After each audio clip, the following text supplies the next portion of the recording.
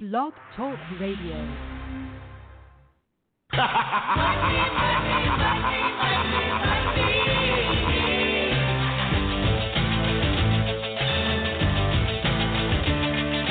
Everybody's got a price. Everybody's gonna pay. Hey everybody, it's Ted DiBiase, the $1 Million Man, and you're listening to the Wrestle Talk Podcast.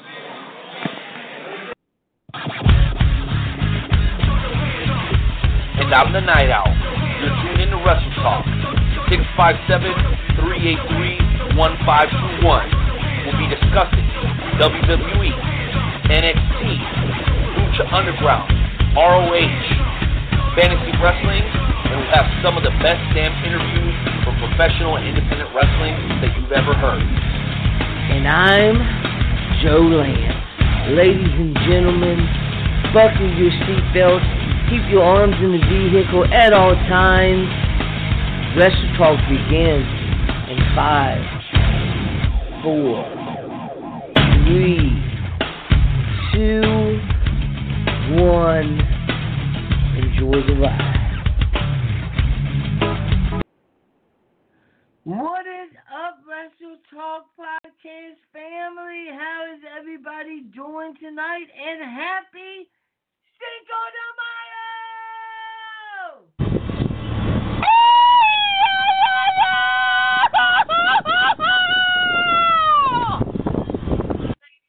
And I'm sitting here drinking my Corona, eating my tacos from Taco Bell, wearing my sombrero, and I am excited tonight for the Wrestle Talk Podcast with Joe and Renee. It's going to be an amazing night. We've got the Hot Spot segment, we got the Shoot and Shot segment, we got the Wrestle Talk Podcast Game Show Challenge, we got the Fantasy Wrestling segment. If that's not enough, ladies and gentlemen, we've got Father Krayven coming on at 8:15, and then at 8:30, we've got the one and only Brian Westcott coming on. It's going to be an absolutely amazing show, ladies and gentlemen. We can't wait. I can't wait. Ladies and gentlemen, let's bring in the man, the myth, the legend, the man that needs no introduction, the one and only, the Night Owl.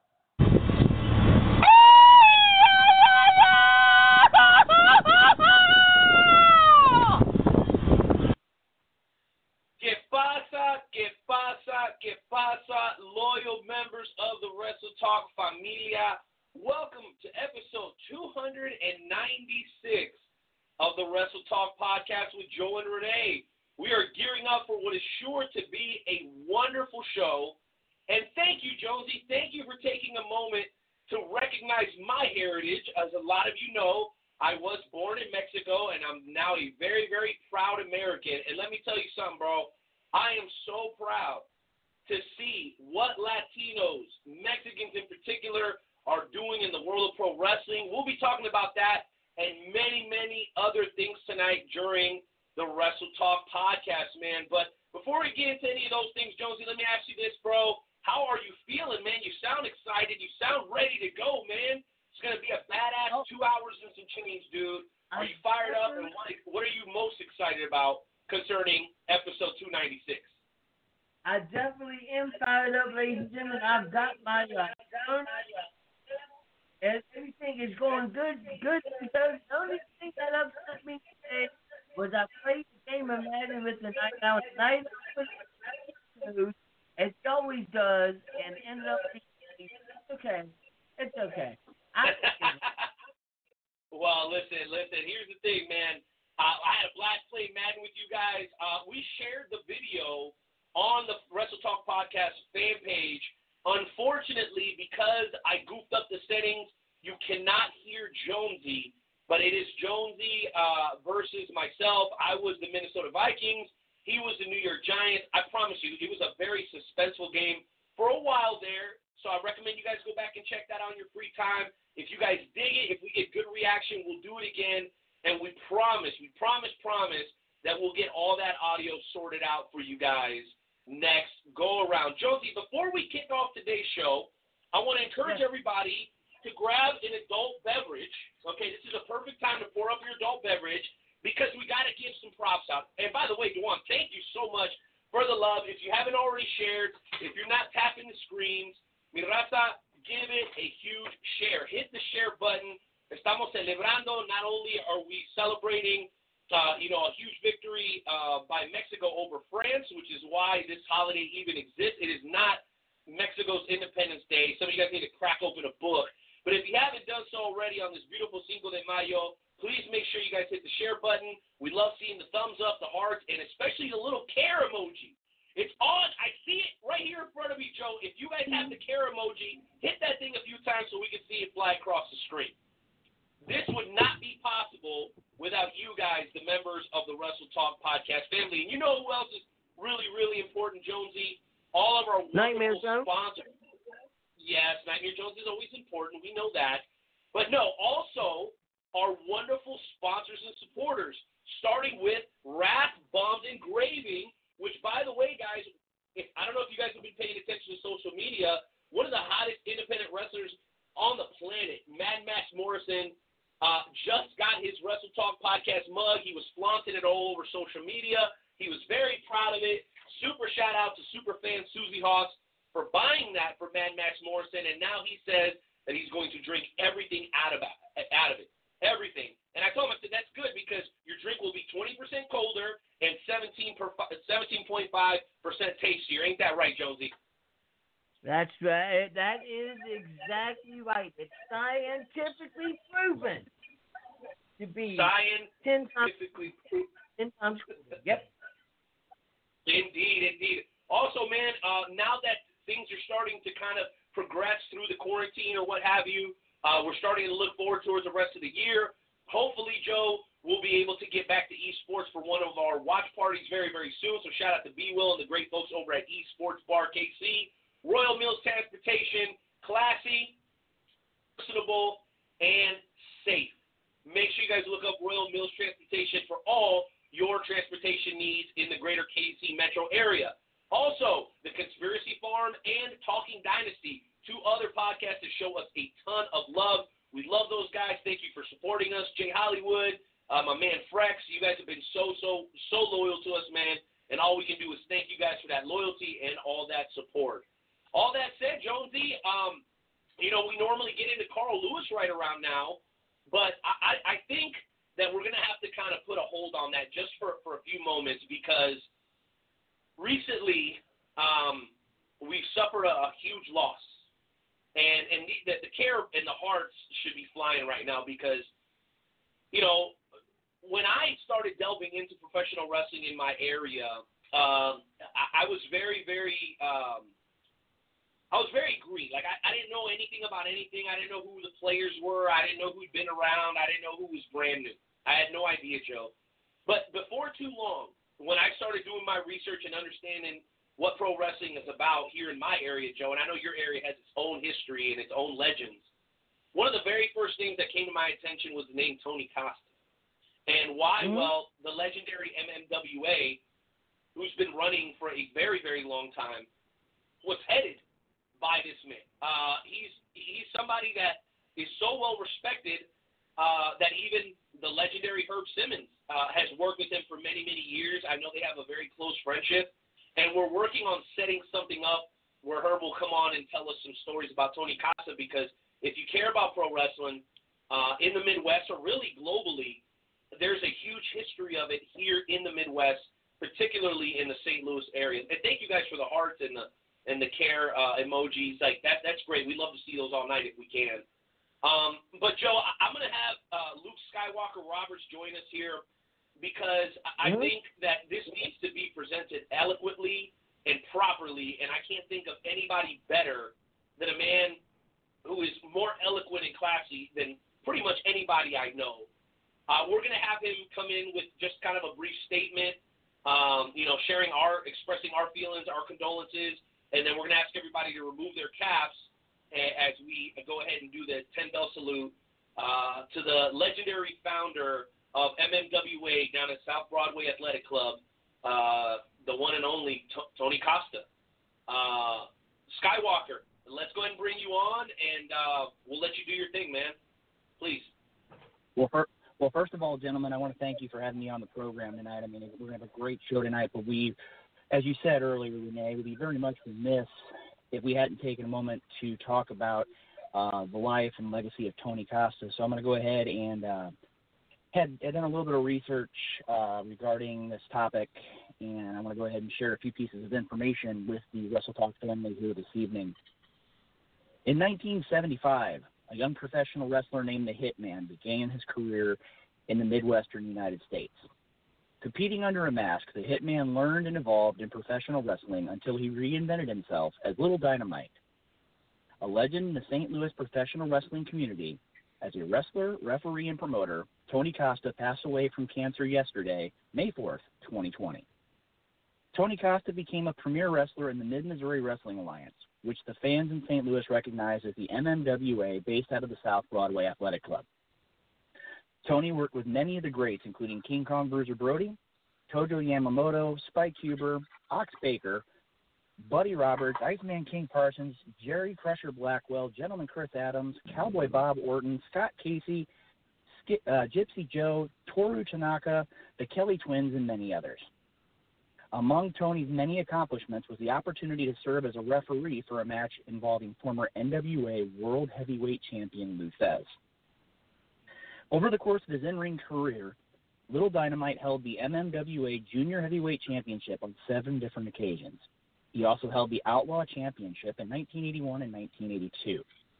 In addition to singles competition, Tony Costa also competed as a tag team with the legendary Ed Smith, who had worked as a referee and a wrestler in Sam Muchnick's Wrestling at the Chase. The pair captured the MMWA Tag Team Championships on 2 separate occasions. In the late 1980s, Tony Costa suffered an injury that sidelined him for over 6 months. Because of the injury, he changed course and became the promoter for the MMWA, and at one time teamed up with Herb Simmons, creating the promotion known as MMWA SICW. Tony worked with many of the legends of the Wrestling at the Chase era, as well as countless independent professional wrestlers. Tony Costa also became the president of the South Broadway Athletic Club and helped take wrestling in the area to new heights by having his promotion raise money for local charities. He also tried to help promote local talent and kids to keep them off the streets and encourage them to better themselves. Through the years, Tony Costa had no problem convincing wrestlers to share in his dream and give their time for the troops and to help with charity events. He wanted to show that as wrestlers, we need to be role models for the community. For years, Tony Costa led locker rooms filled with hungry professional wrestlers who wanted to be the absolute best. Without the guidance of Tony Costa, we would not have such wrestlers as World Wrestling Entertainment's Randy Orton. Tony Costa also helped to tell the story of professional wrestling in St. Louis, providing WWE Hall of Famer, the $1 Million Man, Ted DiBiase, with a location to record a taping of the history of Wrestling at the Chase. In the later years of his career, Tony Costa was recognized for his contributions to the world of professional wrestling.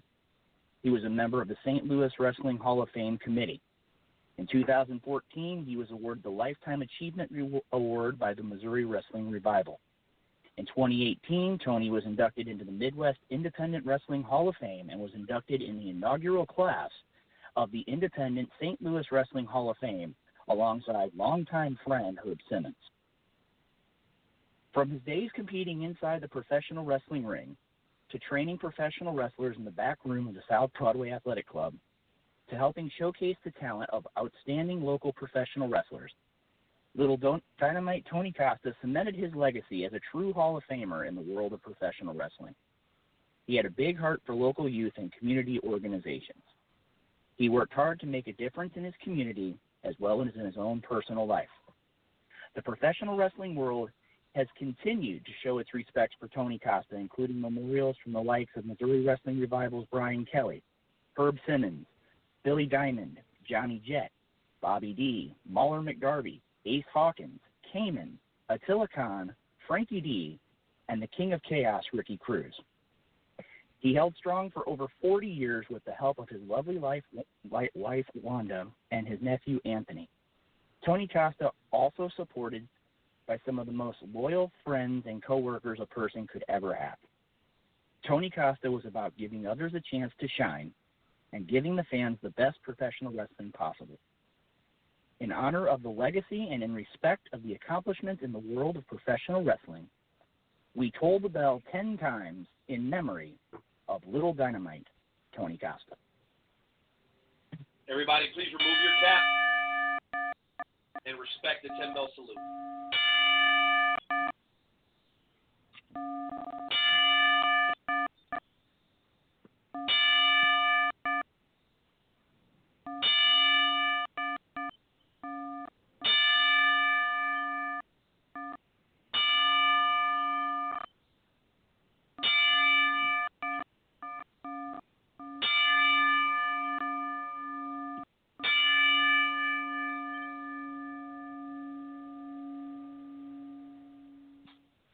Thank you all for joining us and observing the 10-bell salute.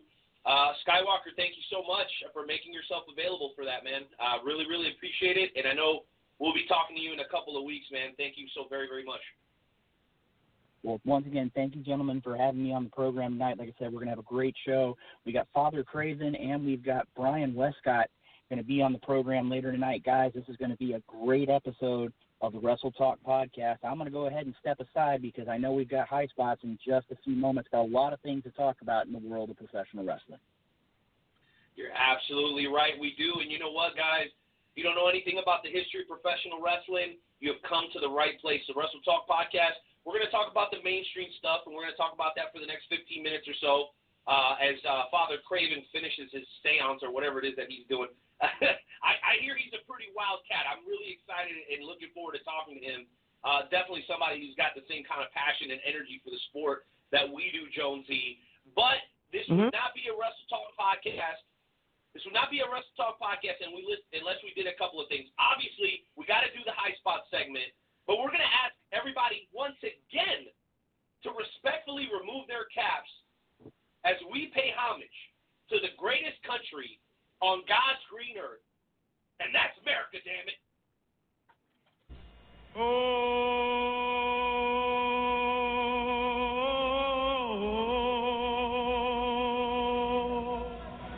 Oh, say, can you see? And the rocket, red flag.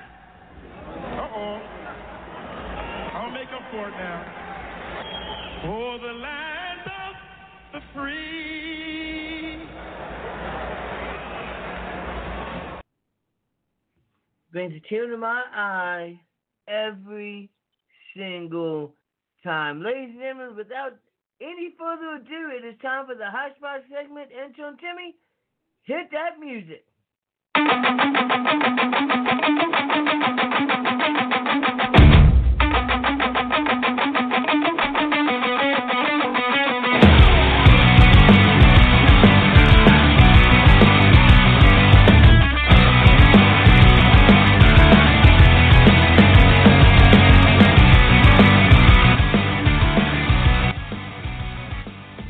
That's right, ladies and gentlemen, it is time for the high spots, and do we have some stuff to talk about? Now, a while ago, there was a guy we all know by the name of ACH, and he made a Twitter video basically saying he was quitting the WWE. He said they were racist.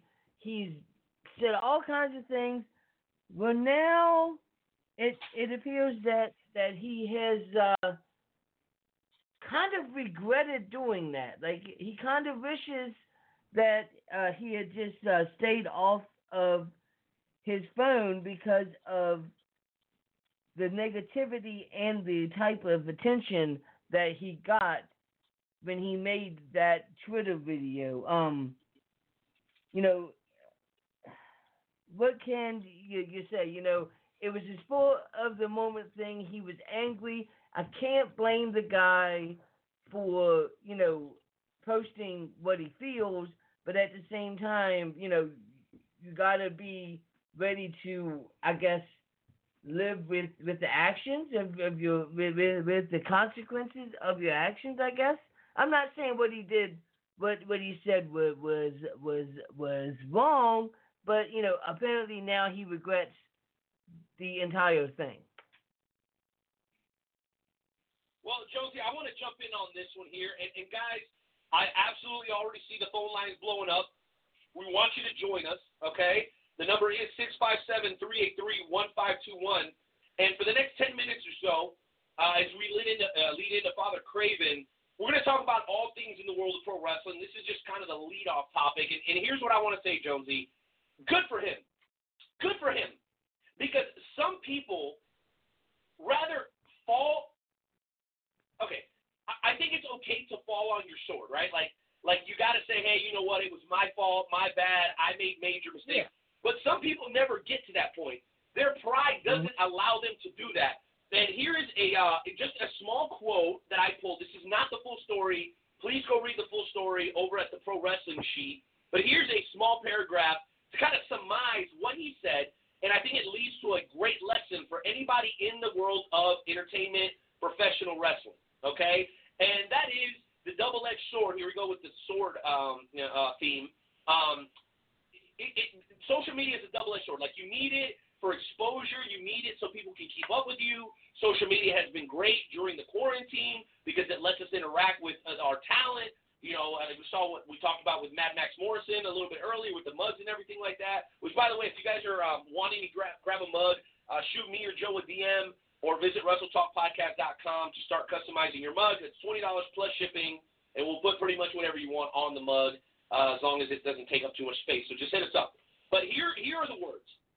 And, again, this is just a snippet, okay, just so that you guys don't think I'm taking this out of context. But, again, a very important lesson for anybody who thinks that social media is the place to go and vent.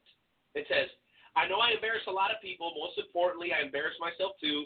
I'm not just used to that type of negativity, this type of attention. It effing sucks, man. Waking up an angry person for no reason, just mad at the world. And truth be told, it's all my fault. It's all my fault. I'll take the blame for this. It's all my fault. I could have easily just put my phone down. I could have easily deleted the Twitter app like I normally do. I didn't have to go on there and say those things, but I chose to go on there and say those things because I was angry. And I felt like I needed to get a lot of stuff off my chest. It's just not the place to get stuff off my chest. Social media is simply not the place. So, veteran talent, young talent, super-duper OGs that have no idea what Twitter is, just know that Twitter is great. So is Facebook, Instagram, Snapchat, TikTok, whatever it is that you're on. But when it comes to seriously personal things, particularly when it comes to your employer, and this goes for guys like you and me too, Joe, that we got regular jobs. If you're pissed off at your job, throw a barbecue, have a couple carne asadas and a few Coronas, and bitch about your boss to your neighbor, okay, face to face. Going online and complaining about your employer has hardly ever gotten anything accomplished. And let ACH tell it that he admits that even though he feels justified as to why he was upset, because I think that anybody who has any conscience of the history of the United States would understand how that could be misconstrued into something racist. The error wasn't in him being upset about it. It was in how he addressed it, Jonesy. So I hope that serves as a lesson to everybody. To everybody. What up, King Lewis? What up, Nathan? What up, Zach? What up, Lucha? Thank you guys all for being here. Go ahead, Joe. I could not agree more. So the next thing that I wanted to talk about is during his daily news briefing today, WWE Hall of Famer and United States President Donald Trump continued his recommendations for unproven medical treatments for the coronavirus, this time suggesting that infected people can get better like a miracle by shaving the head of their foe. He did it, and he's not sick, and Vince McMahon isn't sick either, so clearly there is something to head shaving that prevents this unseen Chinese threat from taking your liberty. So there you go. You heard it from Donald Trump himself. If you want to get rid of the coronavirus, you just have to shave the head of your foe. No.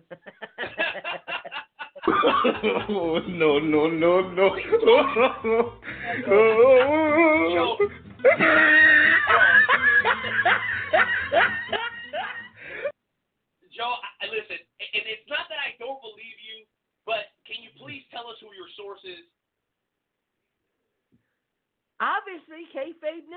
If it's on kayfabe news, then it's true. If it's on the internet, it's got to be true. Dude, that's freaking crazy. Well, you know what? Going from maybe one highly questionable story to one that is 100% real, and it is all the conversation, ladies and gentlemen, about video games and pro wrestling. Just in the last couple of days, we've gotten a lot of news, Jonesy. First things first, official word from WWE that 2K21 is canceled. There will be no new WWE game this year. Now, this comes off the tails of one of the worst releases, one of the most negative backlash that we've ever seen for any game, period. But specifically a professional wrestling game. The glitches and the problems with WWE 2K20 are well documented, and it sounds like they're going to be taking a break, okay? And they're no longer going to be releasing a game in 2021. The question is, Jones, are you upset about that, or do you not really give a crap? Are you that pissed off with last year's version? What are your thoughts on that? I'm not really pissed off because it's still a okay game. It's still a fun game. I've played it multiple times. It's not as good as WWE 2K19, so I understand why they decided not to put out WWE 2K21 because here's the thing. When you try to rush to put out a game every single year, there's always going to be issues. Always going to be some sort of issue, some sort of problem.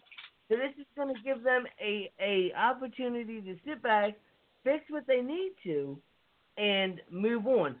But there is going to be a WWE game coming out in around August called Battlegrounds, which is kind of like, do you remember the game, it was WWE Superstars. It was like more of like a cartoonish version of WWE. You remember that game?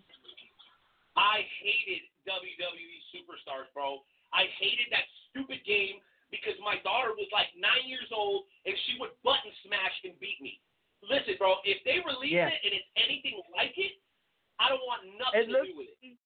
It looks to be almost exactly like it. Like there was, like from the trailer I've seen, John Cena's getting thrown into a crocodile. Apparently, they have a match where there's like a electrified cage. So it sounds like it's going to be a definitely interesting video game, and it looks to be more of a button smasher than anything else. So you might not want to let your daughter play because it's probably going to be a button smasher. Oh my gosh. Please no. All right, so on to other news. And again, guys, we still have a few minutes left in High Spots. Dial that number, 657-383-1521. If you're here, please tap the thumbs up, the heart, or the care emojis, reactions, I should say, and please share the broadcast, guys. We don't charge you a dime for listening to the show. We're bringing badass interviews. We're talking about everything in the world of pro wrestling. Hit the hearts, hit the likes, hit the share. Make sure you guys are interacting with the Wrestle Talk podcast tonight. Just a couple of moments away from the father, Chris Krayven. I can't wait for this. It's going to be a good one. But here's the other thing, and here's something that does have me excited. Jonesy, AEW is working on a game, and it is being headed by the one and only Kenny Omega. Now, Kenny Omega has a lot of critics, okay, particularly Jim Cornette and his disciples. But the thing that Kenny Omega has always been criticized for is acting like a 12-year-old boy who does nothing but play video games. And you know what? Maybe that criticism is fair, and I'm not going to dispute that criticism. But you know what? If I was trying to find someone to design me a video game, you know who I would pick? I would pick a 12-year-old boy who does nothing but play video games. And from what we hear directly from AEW, yes, we do have media connections over there, guys. So if we bring you some AEW news, you best to believe it's true, unless Joe is citing like kayfabe news or something, okay? Which we'll always let you know when we're kidding. We'll always let you know. But here's the beauty of it, Joe, and I didn't even know if you knew this.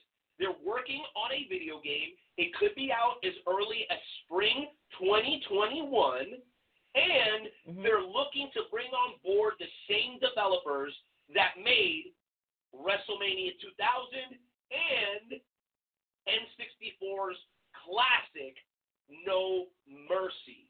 So if we get that style of game versus WWE Superstars, which in my opinion was absolute trash, sign me up. I want a piece of that game. And I'm not even that huge at AEW, but if the gameplay is anything like it was back on N64, sign your boy up. I'll be first in line. I'll pre-order. I want to play that game. Jonesy, what do you think of what we heard so far about the potential AEW video game? Are you excited or what? Yeah, I'm pretty excited for it. But my feeling is that, AEW basically almost just started, a year ago? And they're already talking about putting out a video game. This is the same kind of stuff that WCW was doing. And look what happened to WCW. I think that AEW needs to just sit back, focus on their wrestling. Don't focus on a video game. Focus on getting their product down 100%, because we all know that, the WWE has their issues, but AEW has their issues as well. And, I would rather them be more established and be doing it for, a little bit longer before they decide to start making a video game. That's just my opinion. I'll probably still get it, but that's just my opinion.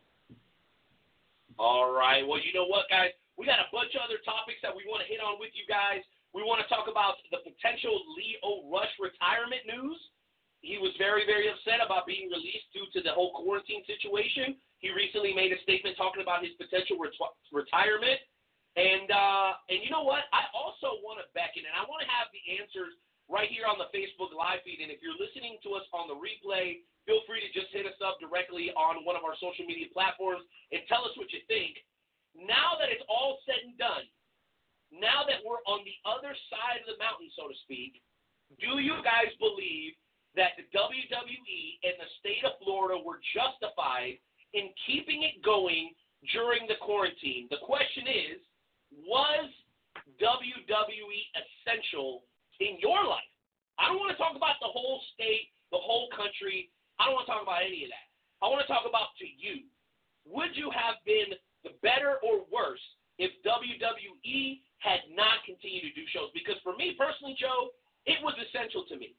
Because it feeds into the fantasy group, it feeds into Wrestle Talk, and had I not had wrestling, bro, it would have been much more difficult for me. Now, we want to classify essential as like air, shelter, water, that kind of thing. Like, okay, maybe it doesn't fit in there. But as far as staying sane, to me, wrestling was just as necessary to my sanity as fresh air and beer during the quarantine.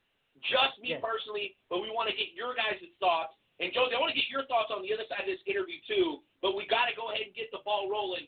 So, intern Timmy, you know what to do, baby. Go ahead and get that music queued up, because now we have a very, very special opportunity to introduce you guys, somebody who is joining the Wrestle Talk podcast for the very first time. My man is hailing out of the NYC, the Big Apple, that's right, and he's been in love with the sport throughout his entire life. He grew up idolizing most of the same guys that we all did, Bruno Sammartino. And of course, when you get an opportunity to start in the business in the 90s and you get a chance to work with some of the biggest names in wrestling history, we'll get into that here in just a few minutes, you continue to love the sport for a very, very long time. I mean, you're talking about a guy who's wrestled for ECPW. You're talking about a guy who has spent time with Jake the Snake Roberts. And you know what? He's going to share some of those stories with you guys. So go ahead, hit the hearts, hit the thumbs up, hit the care, hit the share as we introduce for the very first time here on the Wrestle Talk Podcast, episode 296, the infamous Father Chris Krayven.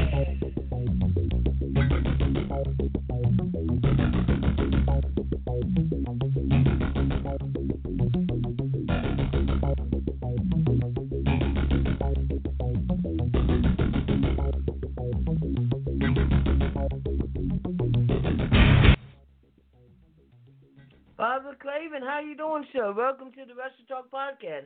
How are you today? I'm alive and well. A little disappointed in humanity, but I'm surviving.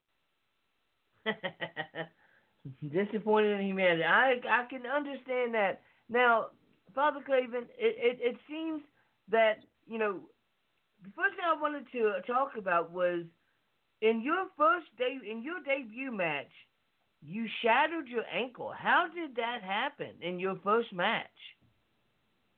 I was down in Florida, and I was being trained by Dory Funk Jr., and we put on a show to give all the guys a match, and it was just a freak accident. I took an elbow to the chest. I was supposed to take a back bump, and I landed wrong, and my ankle just twisted the wrong way, and it shattered in 3 places. I finished the match, and I walked on it for 2 days before going to the hospital. Wow. That definitely is tough as nails. Now, you have said that you learned the ways of the dark side through your studies of wrestlers such as Kevin Sullivan and the WWE Hall of Famer Jake the Snake Roberts.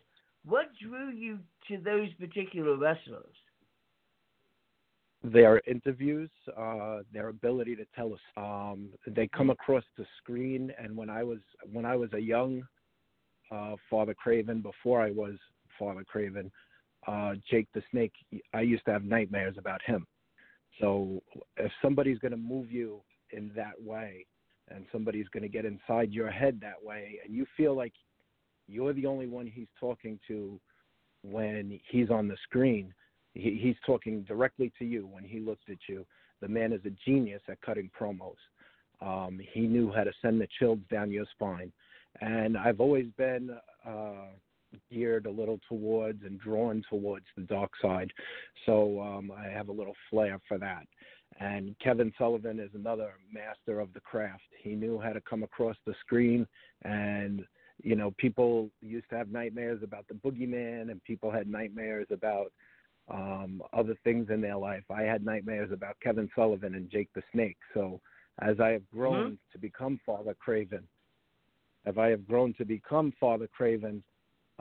you take your nightmares and you engulf yourself in them, and you find the light through the darkness. Absolutely. There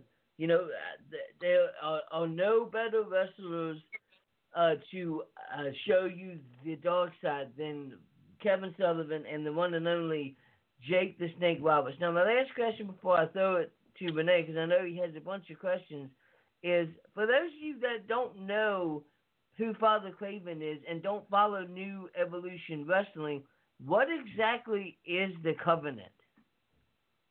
The Covenant is I founded the Covenant almost a year ago. It is my group of disciples, my congregation, those of us who are like-minded people, those of us who think the same, act the same, talk the same. We have the same ideas. And we are not vengeful people. We are not a vengeful family.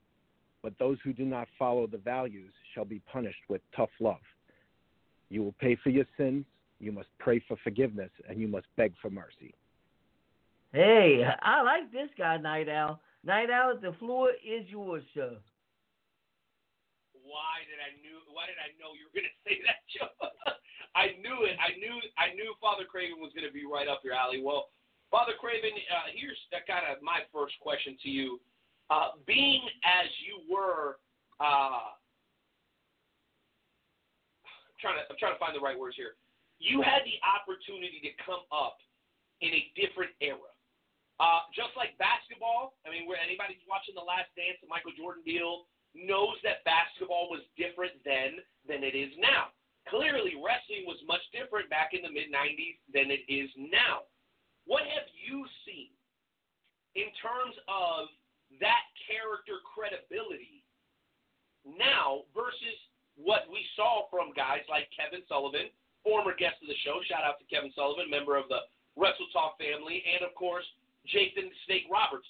Do you think that there's a lack of connection with the talent and the fans and the believability of guys like that? Because me personally, I enjoy a lot of what they do these days, but that to me is what's missing. Do you happen to be of the same belief? the same belief. That is exactly what is missing. Inside that squared circle, you need to tell a story. And it should not always be about flips and kicks and spots and I got to get this in and I got to get that in. How about selling a story where you don't even touch each other for the first 5 minutes of the match? How about you sell a story with a lockup, a headlock, a takedown, and you sell the crowd? That's what needs to be done in this business that we all have a love for. There's too many individuals looking to get their stuff in and too much individuality and not enough people working as a team together. And no doubt about it. I don't think anybody's ever said it any better. Please continue. When you go in that ring, you should be telling a story. You want to suck that crowd in, and you want to make them believe that everything you're doing is real. You want to suspend their belief, so to say. You want to suspend their belief and make them believe, because that's why they're coming to see us anyway, is so that we suspend their belief for a while.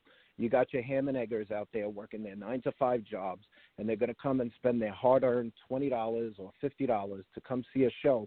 You want to give them something that they could go home, and you want to be that one match on the card or those two matches on the card that people are going to go home and they're going to say, wow, I really remember what that guy did. Well, you know what? Speaking of guys that have left an impression in the world of pro wrestling, and you being from New York, and by the way, we're doing a tour of the 50 states, guys. Today we're hitting New York, and we're hitting Las Vegas in the second hour. And, you think about, wrestling on the Eastern Panhandle, particularly New York, you automatically have to think of the House of Hardcore. And when you think of the House of Hardcore, you start thinking about, again, the East Coast, ECW, and all those things, man. You had the opportunity to not only work with Mako, you also worked with Perry Saturn and Taz. Can you take us kind of on the DeLorean real quick, a little bit of a blast of the past, and tell us a little bit what it was like to work under the same roof as guys that have become professional wrestling legends as Taz has? Well, in the beginning, as I said, I was learning to become part of the craft. And when you first learn, and as a young child or a kid, you're starstruck when you meet your heroes for the first time, or when you meet the people that you idolize for the first time. So there was a little bit of starstruck going on at that time. I wasn't mentally or physically prepared because it was a grueling training that they had. I trained under Mako basically, and then when Mako felt we were ready, we went in the ring with Taz and Saturn, and I just wasn't mentally and physically prepared at the time. Wow, man, what incredible honesty. I know a lot of folks would try to save face and maybe say, hey, yeah, I feel like I kept up with those guys or whatever. But it's incredible to hear you be as humble as you are and as honest as you are about something like that. And I'm sure it was a hell of an experience. The next thing that I wanted to ask you, Father Krayven, was being a New Yorker, us here, now I'm originally from the Southeast Coast. I'm from Boca Raton, so I've had my share of interactions with people from New York pretty much my whole life until I was like 19. So nothing new to me. But for everybody else across the country and across the globe that's listening to the Wrestle Talk podcast tonight, I should say, can you tell us what makes those New York fans so special? People love working in front of them, and people hate working in front of them for pretty much the same reason. So you're at the epicenter of it all. Can you talk to us a little bit about what it's like to work in front of one of those NYC crowds? New York City can spot a fake in a second, and that's what makes it great. When they see something that they like, they gravitate towards it, and they'll push it 150%. But if New York City doesn't like something, you're going to know about it, and the whole world is going to know about it. New Yorkers are born and raised with a chip on their shoulder, and that's a God-given right, and we walk around with it, and nobody can take that away from us. You can go anywhere in the world, and you are noticed right away as somebody from New York City. Love it. Yeah, and the accent's a dead giveaway, too, I'll tell you what. Have you had any crazy fan interactions or experiences at any of the shows that you worked, Father Krayven, being up in the region where you are? You have any stories you can share with the members of the Wrestle Talk family tonight? Nothing that I could keep PG. It doesn't have to be PG. Internet radio, baby, cut it loose. There's been times where people have wanted Father Krayven's teachings and blessings, but they have fallen short of what I've had to teach. Let me just put it that way. Man, I can't. We're going to get you to tell one of those stories sometime, man. Maybe it'll be on the second visit. Here's a kind of a question that popped into my mind just now. Have you ever gotten any heat for the gimmick that you run? The pastor deal with the full robe and the cross. Have you ever had anybody like legitimately pissed off at you, saying that it's like blasphemy and sacrilegious? And if so, is that exactly what you're looking for, or was it maybe a little bit? Did it catch you by surprise, maybe? It did not catch me by surprise, and I'm looking for whatever the people need me to be. If I am your hero, if I am your saint, if I am your villain, that's what I am. I just have a set of rules and a set of ways that I follow, and I preach to my followers the covenant. I've had interactions with fans where I've totally shocked them and I've totally shocked their small children, and that's not my problem. If you don't believe your child should be there, then your child shouldn't be there. You know what you're getting into when you're coming to a wrestling show. I am there to perform a service. I am there to perform a duty towards my charges, and if somebody doesn't like that, then that's their problem. That's right. His job is to draw heat, goddammit. Josie, why don't you jump back in here, man? I got a couple of more questions, but I don't want to be selfish.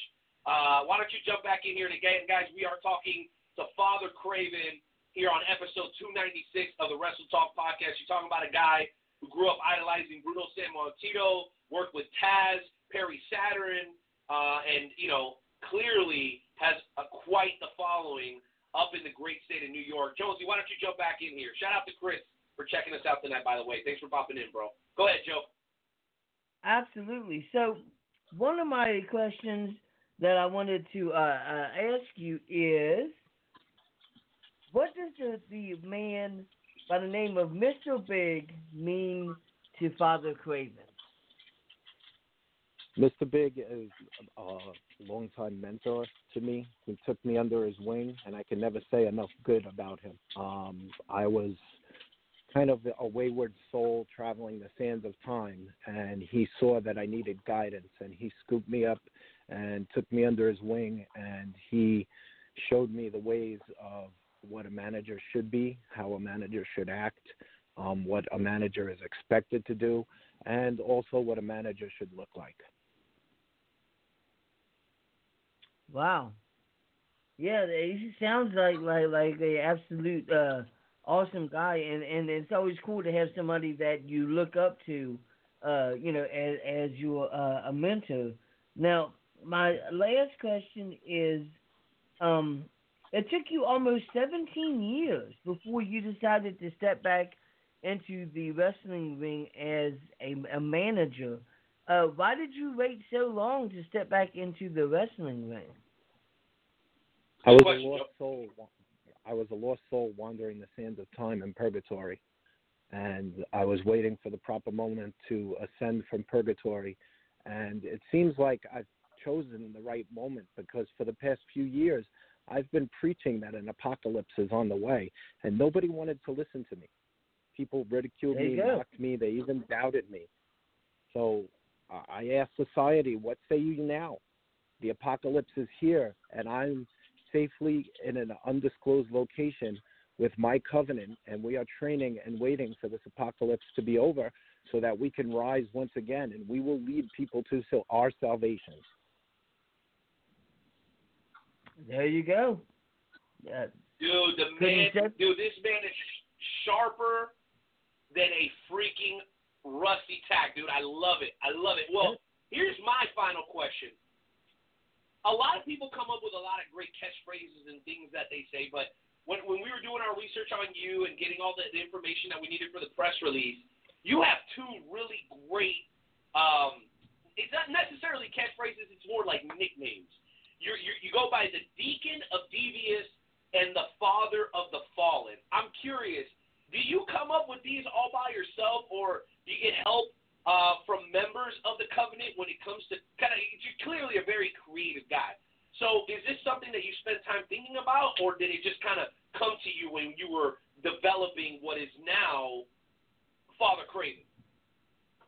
In the evolution of everything, all things must evolve, and in order to survive. And if you do not evolve, you'll be left in the dust. So within the periods of evolution, different nicknames or different catchphrases were bestowed upon me by certain members of my covenant and my congregation. As I said before, I am what they need me to be. I am the light, I am the dark, I am the good, I am the evil. What you need me to be, that is my cross to bear. Indeed, man. Dropping knowledge bombs all night long. Well, you know what? I said that was my last question, but I was lying. Father Krayven, when this whole quarantine situation is over, what are you most looking forward to? Do you have any immediate plans?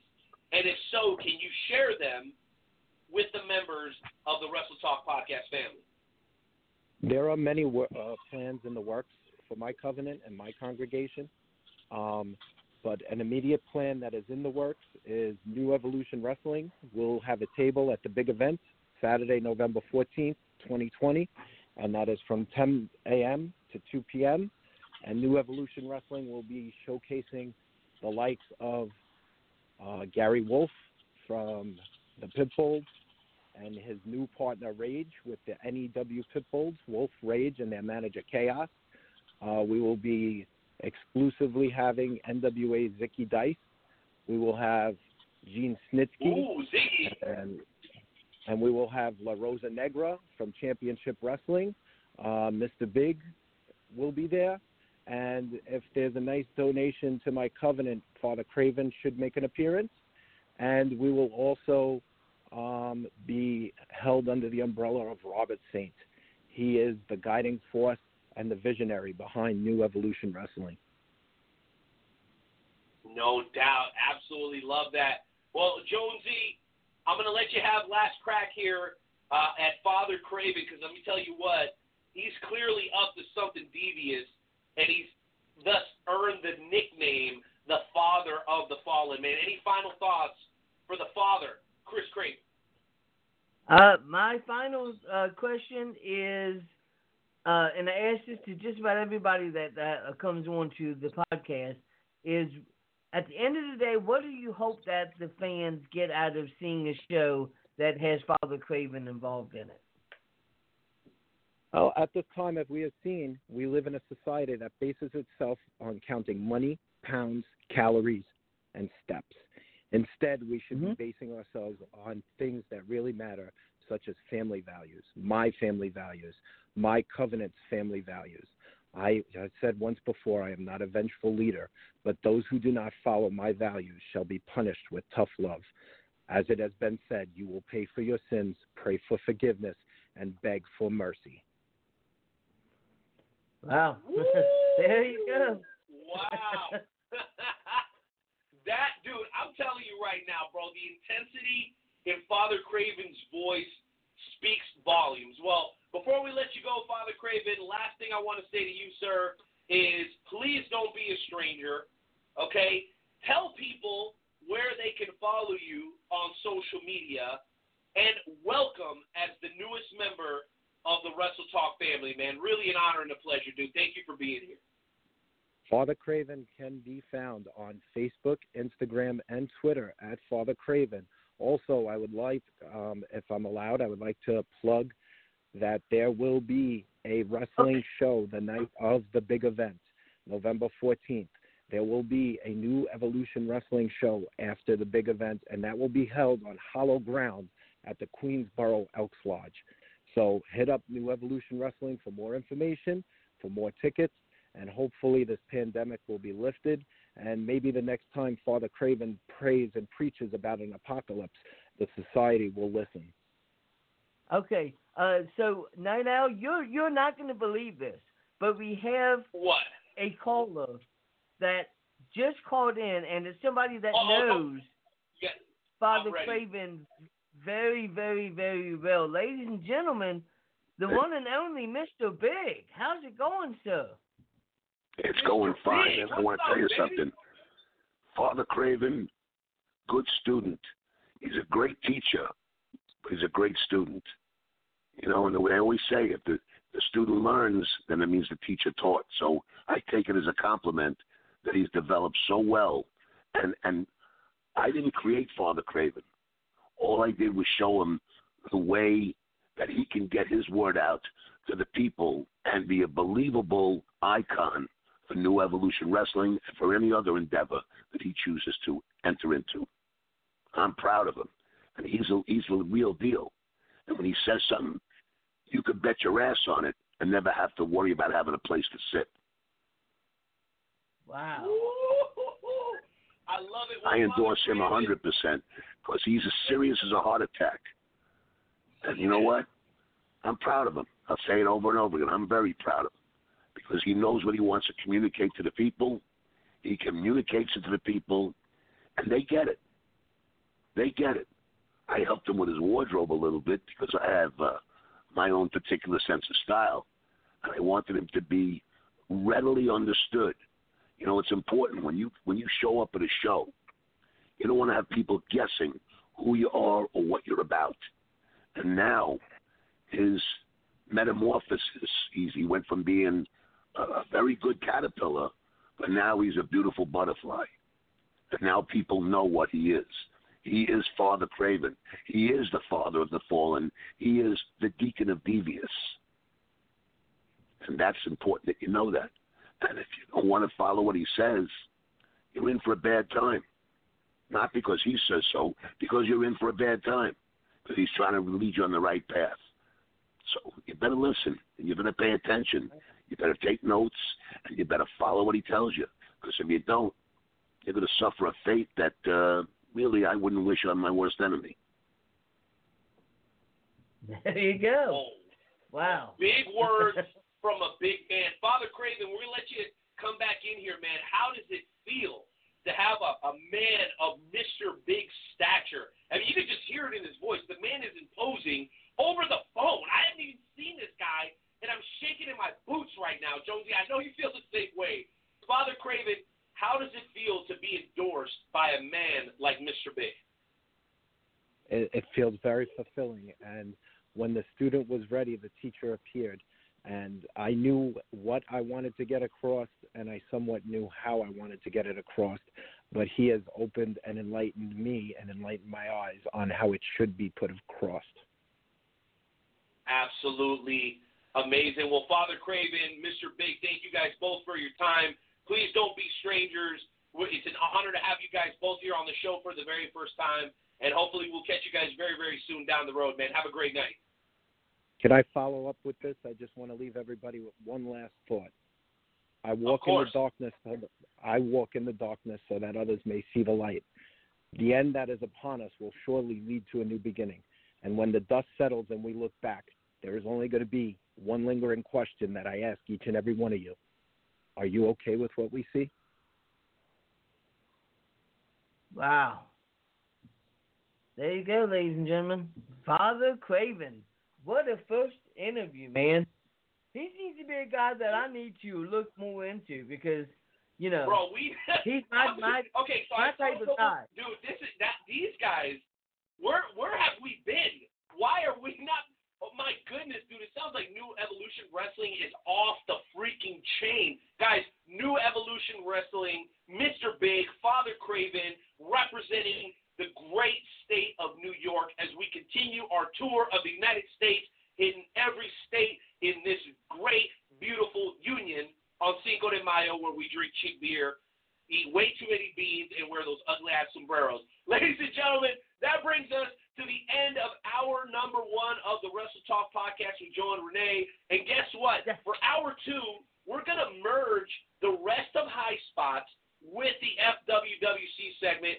Jonesy, can you make sure intern Timmy play something that isn't going to get us flagged on YouTube or Facebook? Yes. I know, maybe we could play Father Krayven's theme. I don't know. You tell me. But listen, it's been a great episode so far. Guys, one more reminder. Please make sure you guys go to WrestleTalkPodcast.com to pick up your Wrestle Talk Podcast mug. That's $20 plus shipping.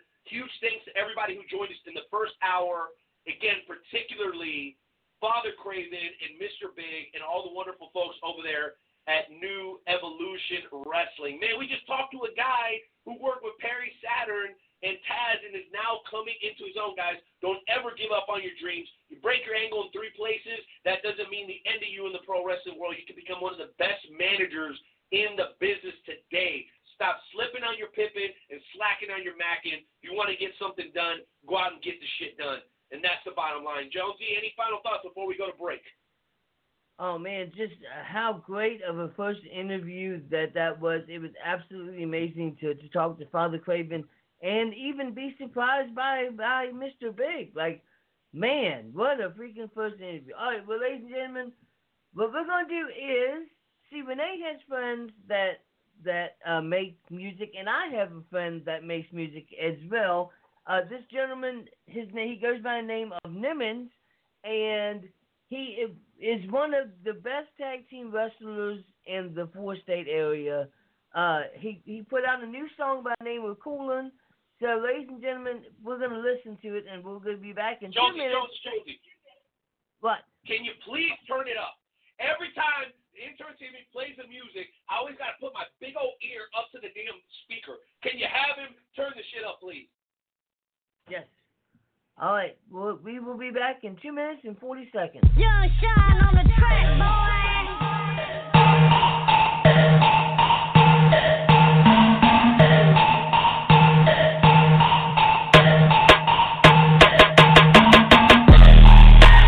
Coolin' with my gang name, from the year to Mary Jane, take it to the brain bang.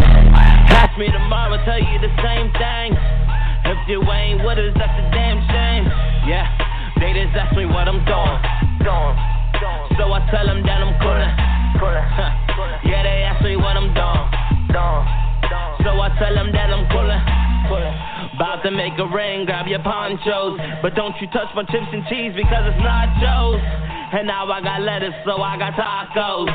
So now I got more green than a snot nose. So I got your top chick, yeah, I mean your top chick. Got her legs in the air, like she missed the drop kick. I'll even eat an Asian broad, so I need some chopsticks. Everybody gon' say it's rockin' when I drop this. Oh, I'm riding with like 4 bitches, and then I leave the club and probably have more bitches. And I don't play a sport, but guarantee to score digits. And then I reel 'em in, that's more fishes. I love Mary Jane, just call me Spider-Man. And then we gon' twist it all, I need a lighter, man. Hit it with me, or you can watch me do it. They out hitting my phone, and I say I'm fucking coolin', come out. I'm just coolin' with my gang, man. From the year to Mary Jane, take it to the brain, dang. Ask me tomorrow, tell you the same thing. If you ain't with us, that's a damn shame. Yeah, they just ask me what I'm doing. So I tell them that I'm coolin'. Yeah, they ask me what I'm doing. Yo, what's good, New York? So I tell them that I'm coolin'. Yo, they ask me what I'm doing, so I tell them that I'm coolin'. Henny that I'm sippin' in the blunt that I'm pullin'. Old school caddy, that's a whip that I pull in. Valet park, you ain't even gotta pull in. And I'm chillin' at the club. My niggas just flexin' the paper like a limo, cause that shit is on stretch. Chillin' at the party, sippin' the 4 Loco. Run it like Reggie Bush back in the Rose Bowl. My team ball, I don't have to, I'm the coach, yo. Try to act hood in my hood, that's a no-no. When you cross that Brooklyn Bridge, better back it up. Used to mess with Benjis, now we racking up. Yeah, I know you a rapper, but you whack as fuck. Your album drop, your album flop, now you out of luck. Sackage your way, a navigator coming out the truck. Fresh Nike sneakers on, we going out the skunk. I'm just coolin' with my gang, man. From the year to Mary Jane, take it to the brain, dang. Ask me tomorrow, tell you the same thing. If you ain't with us, that's a damn shame. Yeah, they just ask me what I'm doing. So I tell them that I'm coolin'. Yeah, they ask me what I'm doing. So I tell them that I'm coolin'.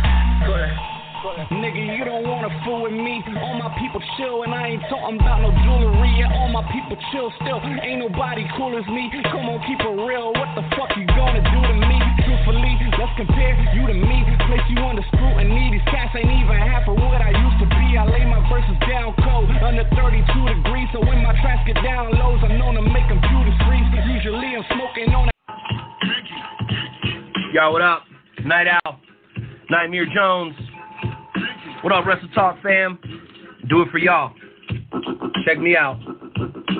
Kick in the door, waving the 4-4. Even them haters can't hate us no more. So unlock your door, cause we got some more. Every Wednesday we here, keeping it raw. Night Owl, Nightmare Jones, and all the best jets. Like a double barrel pointed right at your chest. WrestleTalkPodcast.com. Smashing and killing it like the night of the prom. That's right, ladies and gentlemen. We are back. Hopefully the Night Owl enjoyed that song. Well, not really, because I could care less, because now it's Nightmare Jones' time, ladies and gentlemen. No, it's not. No, it is not. No, it is not your time. And, Joe, you know what? I'm going to be very honest with you. I got word just a couple of hours ago that you cannot continue to terrorize and take over the FWWC Tonight podcast every Friday, available at WrestleTalkPodcast.com. That is the exclusive home of the FWWC. That's the world's premier fantasy wrestling promotion, the Fantasy Wrestling Worldwide chapter. Dude, just because you end up having to help running the boards or whatever doesn't mean you can just interject yourself whenever the hell you feel like it, okay? You got to be more respectful, Nightmare Jones. You're not going to do it there, and you're not going to do it here. It's not right. I don't know what you're talking about, son. I have no idea what you're talking about. Bruh. Just go back and listen to any episode where you play your music and you interject whatever the hell you feel like it, Nightmare Jones. We're all sick of it. Flat out. But you know what? Enough of that. Here's what we're going to do. The phone lines are now open for the members of the FWWC. Intern Timmy, there's somebody on the line and you haven't checked yet. Do me a big favor. Check on that. Okay? We got Luchador, who's been waiting for a long time. He's going to definitely go first. And we have one of the GMs. I'm not going to tell you guys who, but we have one of the GMs ready to come on and bring the heat. While we do the FWWC, we will also be taking calls on the high spots topics for today, which were very, very good topics, Jonesy. We talked about the ACH situation and him coming back and saying that he recognizes that publicizing all his grief with WWE was a huge mistake. We asked everybody, was WWE essential to you during the quarantine? I know it was to me, and not in the traditional sense, not like water, bread, shelter, but for entertainment's sake, for the sake of the fantasy group, for the sake of the podcast, it was essential to me. And initially, I was upset that they were getting special treatment. We mentioned Leo Rush potentially retiring. Does that bother you? We also talked about there will be no WWE 2K21, but there will be another WWE game coming out later this year that will be similar to WWE Superstars. And we also talked about AEW's video game potentially being developed by the same people that developed the legendary N64 WWF back then, No Mercy. Go ahead and dial that number, whether you're calling in for the FWWC or the remainder of the High Spot segment. Guys, that number is 657-383-1521. And you know what? We've got plenty of time tonight. And the fact that I only see 5 or 6 callers is a little disappointing. Where is the FWWC at? And why aren't you guys wanting to come on and talk high spots with us? I mean, I hear people complaining about, man, I really miss wrestling. I can't interact the way that I used to. You know what? That's why we do this for you guys. The Wrestle Talk podcast has been around for almost 300 episodes because we want to give you an opportunity to voice your opinion outside of like Facebook and Twitter. And we all know that we all get kind of like limited, right? It's all algorithms and nonsense. So what you say, even if it's like earth-shattering, groundbreaking shit, only so many people are going to get a chance to hear it and see it. Well, you know what? There's no better place than the Wrestle Talk podcast to voice how you feel about anything in the world of professional wrestling. So dial that number, guys, 657-383-1521. And if you're listening to us on the replay, we love you just the same. Thank you so much. Be sure to leave us a rating no matter what platform you are listening to us on. All that said, ladies and gentlemen, let's go ahead and bring on a man that has many talents. He's a chef, he's a pro wrestler, and he occasionally comes on and hosts the Lucha Lounge, where we get updates on everything concerning the world of Lucha Libre and how appropriate that on Cinco de Mayo you continue to show your dedication as a member of the Wrestle Talk family, Luchador, by joining us, sir. Welcome to the show tonight. What is on your mind? Oh, man. First and foremost, Joe and Renee, happy Cinco de Mayo, everybody. Wait, say that again? Happy Cinco de Mayo. Feliz Cinco de Mayo para todo. Hold on. I'm sitting here waiting. There it is. There it is.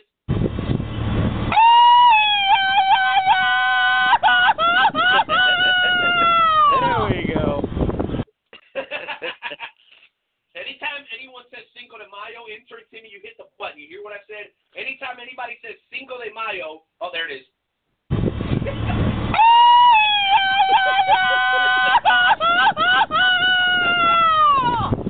All right. Enough of that. Luchador, man, you got a lot of ground to cover, bro. What is on your mind tonight, man? Oh, man. Well, first and foremost, let's talk about last night's Monday Night Raw challenge for this Luchador here.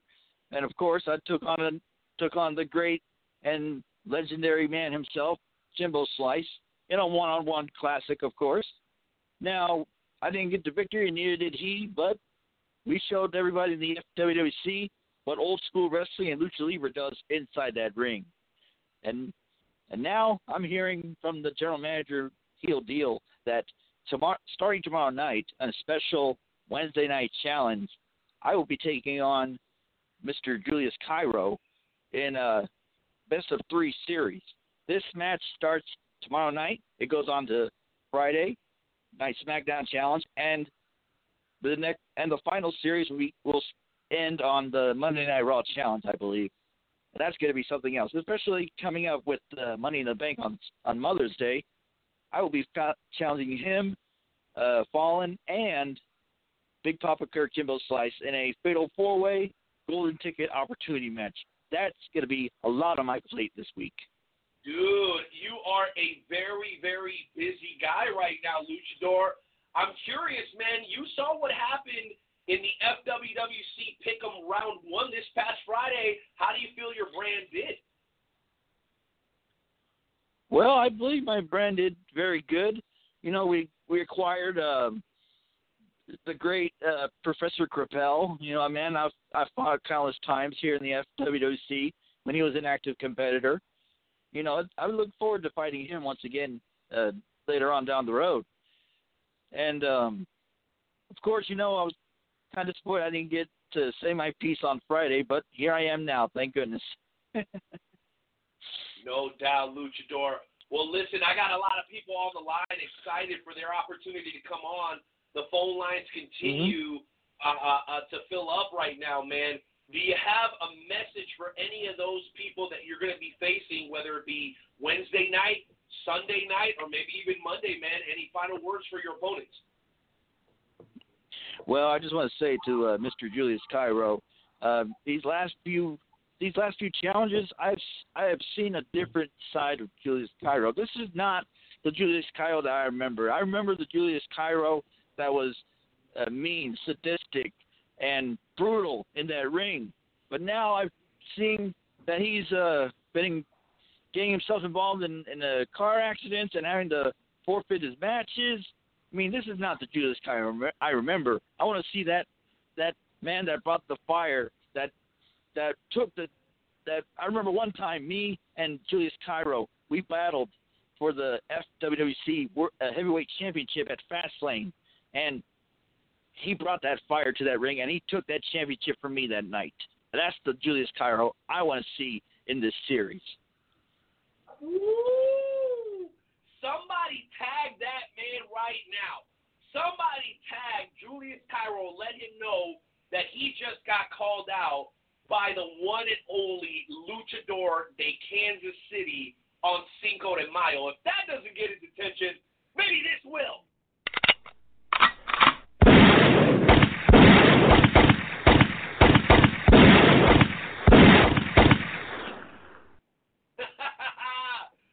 Gotta love it, ladies and gentlemen. Well, you know what? We actually have two general managers on hold, and we're going to talk to both of them. But I would be remiss if we didn't take it from Lucha Land to Columbus Park, one of the most traditionally sound Italian neighborhoods in the United States.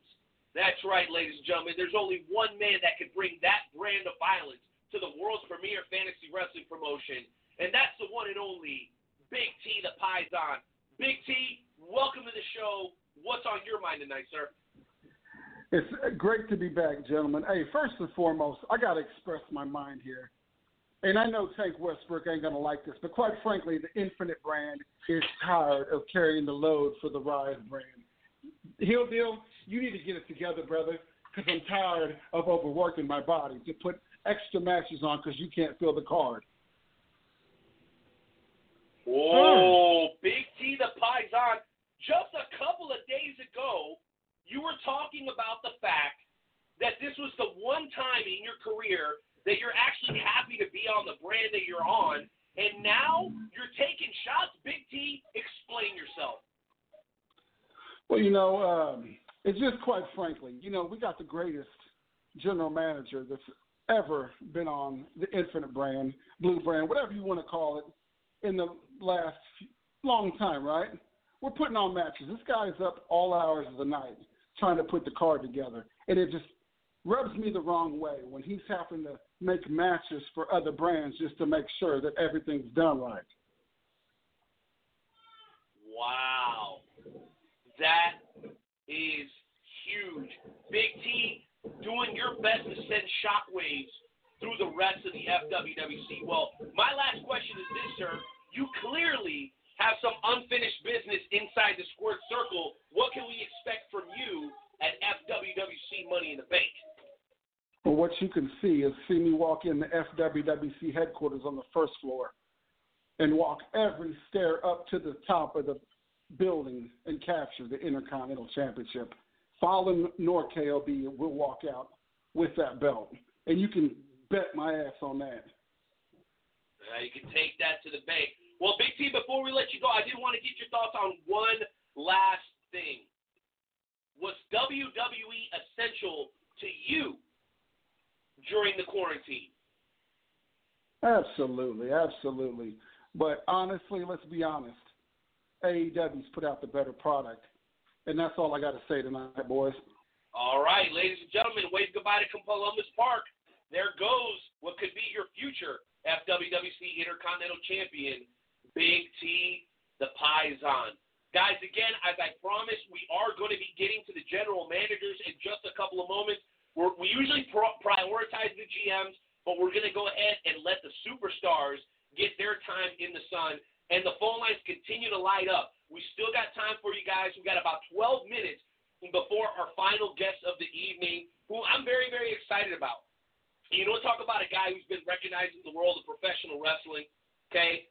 This guy's not necessarily a wrestler, but he's a pro wrestling historian, okay? He began following professional wrestling about 30 years ago. And since then, he's been on the radio, okay? And he's a lifetime member of the Cauliflower Alley Club, which Nightmare Jones is a part of, Skywalker Roberts is a part of, and so many different people that are entities in the world of pro wrestling, valued entities, are a part of. So, guys, here in about 10, 15 minutes, we're going to be talking to the one and only Brian Westcott. Make sure you guys stay tuned for that. Now, we're going to move on to our next caller. And I want to actually start off with a non-FWWC question, if you will so indulge me, sir. And then we'll move into the FWWC stuff. So, El Diablo, I know you've been traveling through time and space. Very grateful that you made time for the Wrestle Talk podcast tonight, man. How are you doing? I'm doing very well. And your audio sounds tremendous. Man, you must have got the speakers updated in the spaceship, bro. Very, very nice. Very nice. Okay, so. Night Owl, I don't mean to interrupt you, but how dare you bring on the best champion in the FWWC without bringing him on with music? Interim Timmy, hit that music. You don't have the right song. You don't even have the right song. Thank you, Jones. Wait a minute.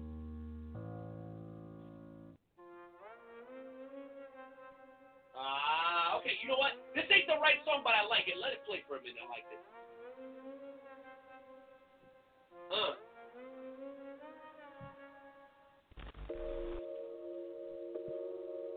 Yes. So good. All right. All right. Hey, baby.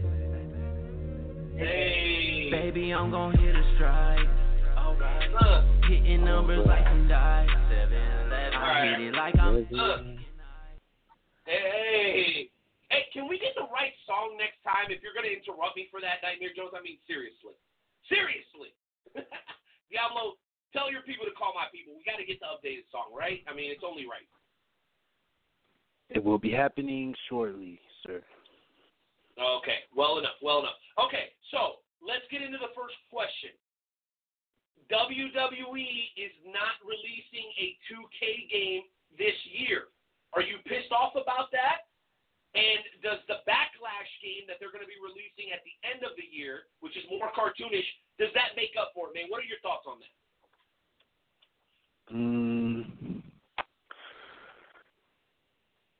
Honestly, I don't really care. I feel like by them not having this game come this year, maybe once it comes next year, it'll be better. And not only better because of the time, but because also they might feature the hottest in the city, time, and space. So we shall see what the future holds. We shall indeed. Second question.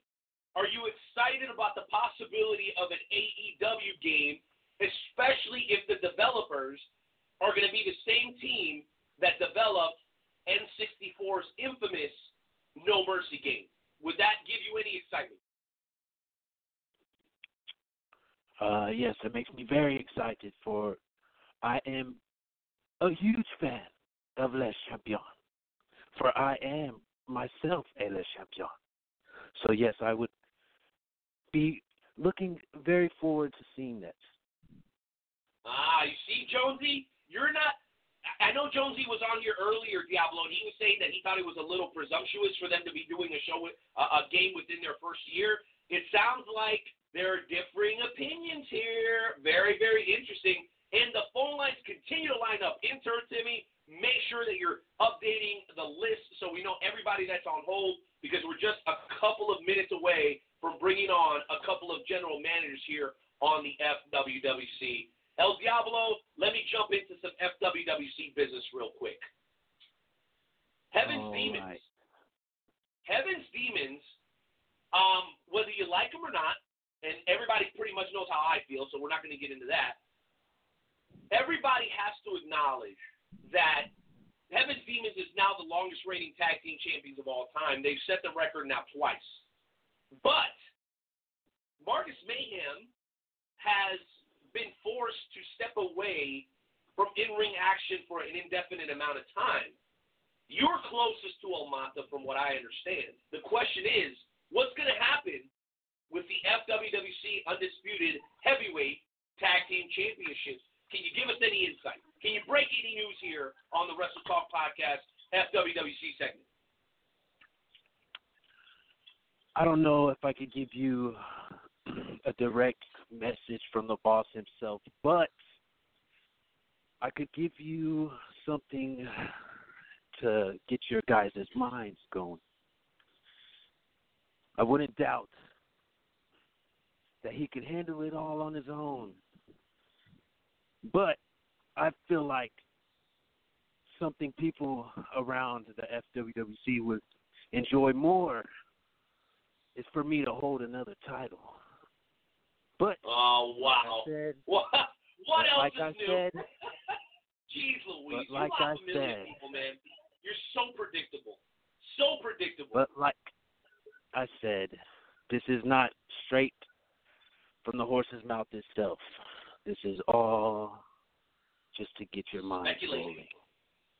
Speculation. More mind games from La Familia. Okay, well, let's get down to the nitty-gritty because we have at least one more caller, and then we got to jump into our conversation with the general managers. And again, guys, we're about 5 to 10 minutes away from our second featured guest of the evening. The one and only Brian Westcott is going to be joining us, man. He's a historian. He's very knowledgeable. He's been recognized in the world of pro wrestling, and he's deserved every single recognition that he's ever received. So, Diablo, this situation with you and Arden Murphy has absolutely gotten out of control.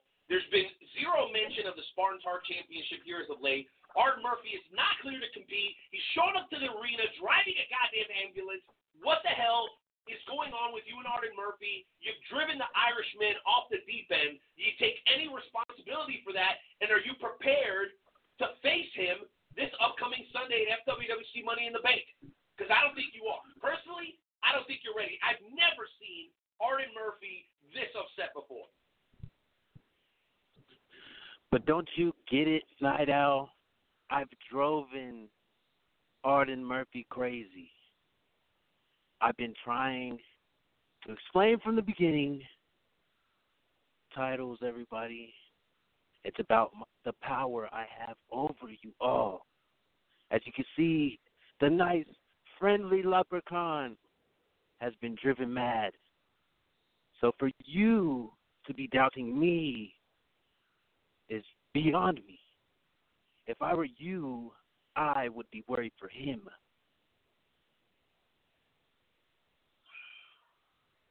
All right, El Diablo, well, you sound incredibly confident, and it's almost like you're not paying attention because Arden Murphy is livid right now, and you seem so cool, collected, and calm. You always come across as a super cool, slick guy, and honestly, I don't think you know what's coming. I really don't. So good luck to you, sir. Good luck to you as you attempt to defend the FWWC World Championship for the very first time. When that bell rings, sir, that belt will be on the line, and the talking will be done. Best of luck to you. Have a good night. Boom, baby. Oh, my gosh. You know, I'm supposed to be unbiased, but this La Familia stuff, I mean, you know, Nightmare Jones, I know you're always around and you're listening, and I don't need you to comment on this, but it's like you knew that he was going to try to weasel his way into a championship that he didn't earn. Now, in his defense, the World Championship, Mata, I guess, gave it to him to present to the match, right? He wasn't actually a champion. But and then he went in and won the belt, which was absolutely unprecedented. I don't even think he knew he was going to win, but he did. So for now, we'll go ahead and take the Diablo, on his word. But this Sunday, we're going to find out what it's really all about. And you know what? I guess I would be remiss if we're talking about what it's all about and we didn't bring this man in. This dude is riding in stretch Hummers, rocking gold jewelry, smoking fine cigars, and now he finds himself as the number one pick last Friday's FWWC Pick'em. Ladies and gentlemen, a man that now has a home, the one and only Mr. Swag. Mr. Swag, how you feeling, baby? I know you got to be feeling real good right now. Oh, I'm feeling real good because I am number one. Take that shit down and ride it, son. Hey. Yeah. I just want to give a shout out to my stablemates over there Infinite Brand. Them guys we do battle. They do battle. Don't watch them. But I tell you what, they've taken me in like family. Treat me like family. Show me the ropes. Show me how things work around there. I got to give them guys some love. Tank Westbrook, give him some love. All that good stuff, man. I'm just saying, it's good to be number one. That's all I can say. Well, Mr. Swag, we're going to keep it short and sweet because you're a man that likes to let your money talk and BS walk. Now that you're on the same brand as the Warriors Heart Champion, Savior Saint, do you have any intentions of, sliding Mr. Westbrook a little note and seeing if you can't get yourself into the upcoming Warriors Heart Championship match later this summer? I mean, being an up-and-coming competitor, he's got an additional ticket into the Warriors Heart Championship match. This is our biggest belt in the whole company. Everybody knows it. It's no secret. Are you going to try to maneuver your way in to the top match at the biggest pay-per-view come sometime in June? Well, Mr. Swag himself is always working deals. All right? So the opportunity will present itself, and I'm going to jump on it. I don't know how it's going to happen yet. I'm just new to this, but the opportunity will present itself. You best believe I ain't going to miss it. I want that bling. I got to get some bling. You seen that bling on my fingers? I got to get some bling around my waist, too, partner. Got to get that bling around my waist, too. I would tell you. Listen, and Mr. Swag, I'm not going to lie. You know, I'm the night out with BOD, but I'm a fan. I'm like, yo, this dude's like the white Mr. T. This man's got gold rings. Man, this man is killing it right now. Hey, listen, you're doing great. I'm going to stand my way. Everything you're doing, man. Keep your nose clean. You got a great general manager in Tank Westbrook. And more than anything else, man, just stay away from those La Familia guys. They're nothing but trouble, man. That's the only advice I can give you. Right on, my brother. We'll keep doing your thing, man. Enjoying the show. Swag's out. Swag is out. All right, ladies and gentlemen. Well, we're going to close it out the last 4.5, almost 5 minutes here before we bring on Brian Westcott, man. I'm so excited to talk to this gentleman, man. He loves wrestling the way that we do. And for those of you who are like, what are we even talking about? This is fantasy wrestling, guys. We do it every show. We've been doing it for a long time. Jonesy knows it. He loves it. Everybody loves it. It's the world's premier fantasy wrestling promotion, and it's been keeping me sane during the quarantine. More information over at WrestleTalkPodcast.com. Again, WrestleTalkPodcast.com. You can get the mugs. You can read the press releases, videos, and, of course, you can find out more about the FWWC. I'm going to give you guys 2.5 minutes apiece, okay? And I want you guys to come in and knock it out of the park because everybody who's come in thus far has absolutely done that. And we're going to start with the lady because it's the proper thing to do. I know some of you guys have lost your manners. Chivalry is not dead, ladies and gentlemen, at least not here on the Wrestle Talk podcast, as we welcome in the general manager for FWWC Inferno, Hardcore Sis. Well, good evening, Night Owl, and happy Cinco de Mayo. Oh, she said it. Enter Timmy. Hurry up. Hit it, baby. You got to hit it.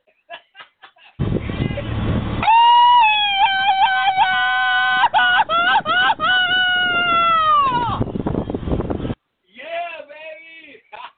I know you did that on purpose, Hardcore Sis. Keeping us on our toes. Exactly. Had to make sure you fellas are awake over there.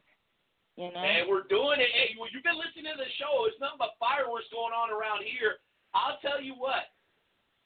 Something major just happened. And I think it's important to get your thoughts on it. During this last pick'em, the very first pick'em in year 3 for round 1, you were a part of a trade. And there's been a lot of speculation about what this trade means. Clearly, Infinite was already in good shape. They won round 1, and now people are making the argument that they not only won round 1, but that they won the pick'em based on the trade. My question, and this is the first time we're getting an opportunity to get your thoughts, Hardcore Sis, how did you feel about the trade? Were you comfortable with it? And do you agree that Infinite won the trade? What are your thoughts on that? Because that's what people are saying. Well, let me just say this. You know, in the trade, as everyone knows, I got Nightmare Jones. Now, Jonesy is not that bad a person at all. In fact, he's pretty good. You know, he's a damn good part commodity here in the FWWC. Now, I was a little apprehensive at first because I kind of thought maybe, just maybe, that Mr. Westbrook was sending him over because he had been a little disgruntled with me. And I thought, oh, they're sending him over and he's coming over to spy on us. But, you know, I know that that wouldn't happen. For one thing, we're La Familia, and La Familia doesn't do that to their own. And two, I know that Almada himself and you, Night Owl, would never allow that. So when it came down to allowing Daniel Grimm to go to, I had a little intrepidation because I kind of like Daniel Grimm. And though sometimes he can be a bit outspoken, I had no problem, you know, with him staying on my team. And since the trade, I have had a couple members of Infinite saying, oh, we pulled the rug right out from under you. Oh, we got the best of this deal. How's it feel to be on the bottom? Seriously? Daniel Grimm is good at what he does, but I still have Bishop. I still have Madman Joe. I have Jonesy now. And though he's on a little bit of a hiatus, I still have Marcus Smith. I have the other members of my team, Massacre, Battle Cat, and Voorhees. And in the pick'em, I got G.I. Shy. So yes, you I'm did. not hurting. I'm not hurting at all. If anything, I think I may have come out ahead in the pick'em. It's all good. Yeah, no doubt about it. Well, sis, we'll have to leave it there so we can give Tate Westbrook his 2.5 minutes. But I will say that, how quickly did people forget that you ended up with what a lot of people were saying was the top pick? No disrespect to Swag. I have no dog in the fight. But people were like, G.I. Shy. Whoever gets G.I. Shy is without question going to be the winner of the draft. You got G.I. Shy. You picked up Nightmare Jones, who has a lot of power, not only in being a member of La Familia, but also kind of playing a big part in the Wrestle Talk podcast. I don't know, maybe no one noticed he's the co-host of the show, along with me. I'm also the co-host, obviously. So, I don't know. Power swings in different ways at different times. And I think short term, some people who are making certain accusations or certain assumptions may be correct. But in 3 months, we'll see. We will absolutely see. Well, Hardcore Sis, thank you so much for your time. We have to get to Tate Westbrook, and then we're going to bring on our featured guest. Just one more thing, though. One more thing I would like to say to those naysayers out there. Of course I'm going to give you a chance to make your final comments, but immediately after the FWC, a reminder, guys, we are going to get to Brian Westcott, who's a respected historian of professional wrestling. Since I know you'll be listening, it's going to be an absolutely wonderful interview. Go ahead and hit us with your final thoughts. I just want to also say that, despite what I picked up in there, I also got quite a nice mystery box. And certain people should remember that, because you never know how I might use my 2-week freeze out and who might fall victim to that. You folks have a great evening, and bless your hearts.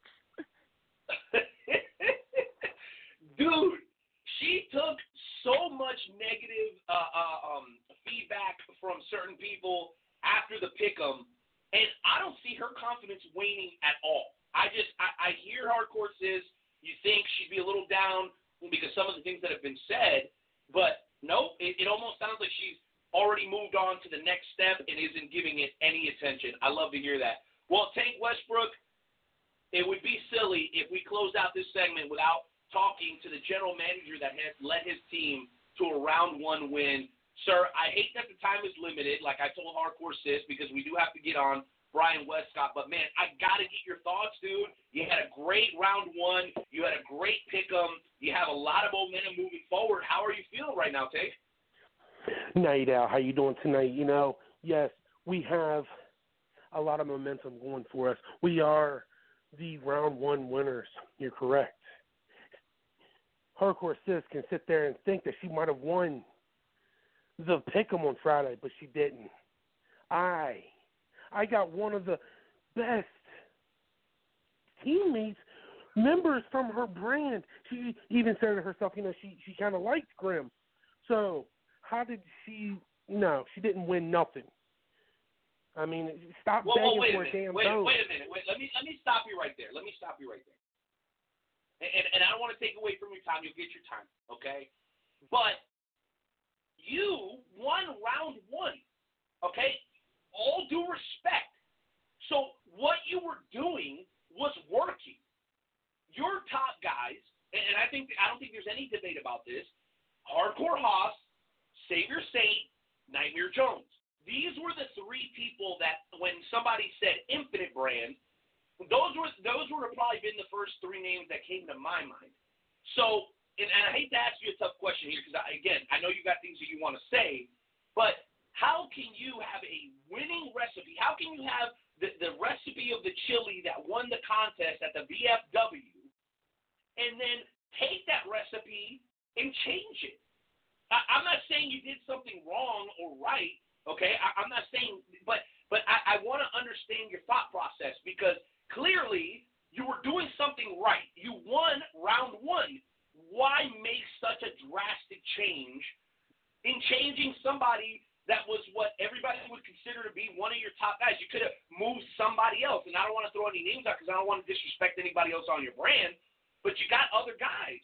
So what made you feel, even though you've been successful, that you needed to make this change, and why did you choose Nightmare Jones? I'm very curious to hear your thought process behind that. Two different things. One, first, I have a quick question. Have you ever watched TV shows of like cooking shows where they get judged? Yes, I love those shows, dude. Guy Fieri, Okay. Who else? Just like Chef Ramsay's, like 1,000 of them. I love those shows. Okay. So they always give you criticism. They always tell you something that you could do better. You might have won this round, but there's something that you can do for the next round. Correct? Yes.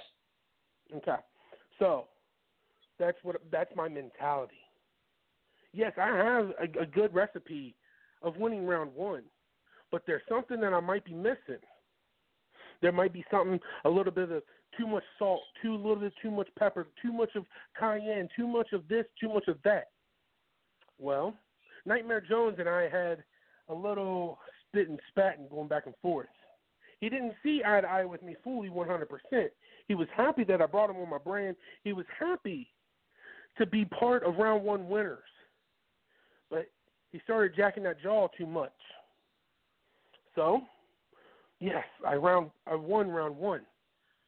But there's something missing. There might be something too extra. So I had to get rid of what I thought to take me to round two and win that.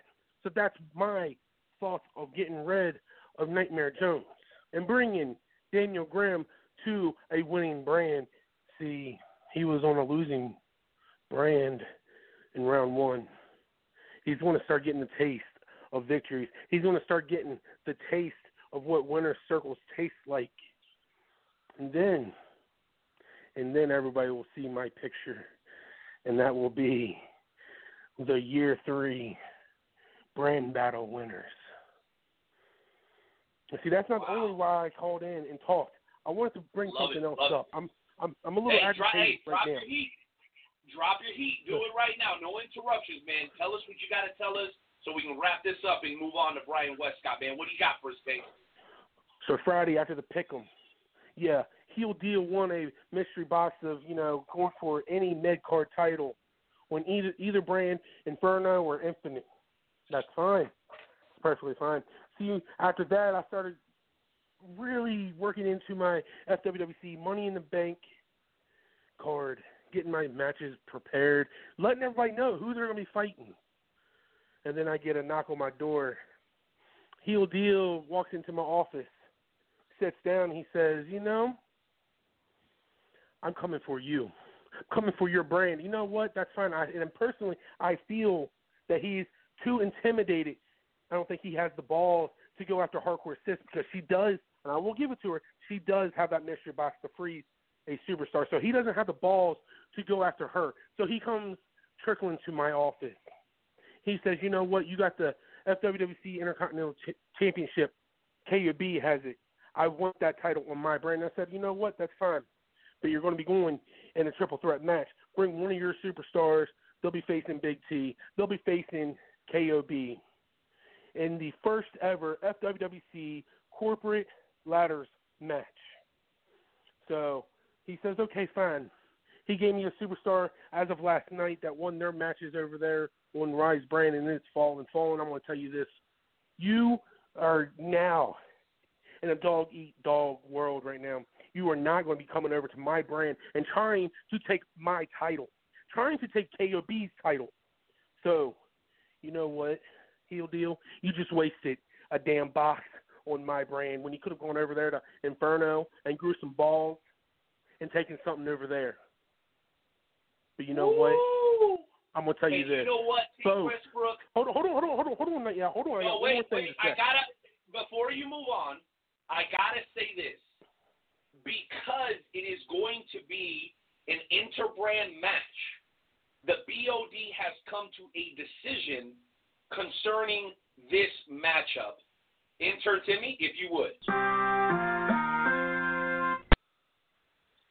That's right, ladies and gentlemen. The board of directors has some breaking news about this amazing match going down at FWC Money in the Bank. That's right.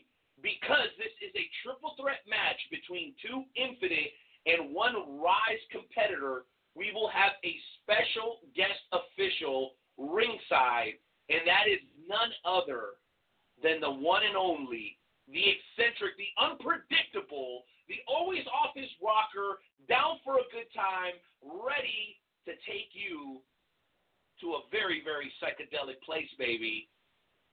Folks, Stitches himself will be officiating this Intercontinental matchup, including the Intercontinental Champion, the KOB, the King of Bleach Style. Sir, this is going to be a tremendous matchup. Please make sure the rest of the general managers are made aware of this. Tank Westbrook, please give us your final thoughts. I'll give everybody to the other GMs, I'll let them know later, but I'm going to tell them this. For general manager and the Infinite brand, we're coming.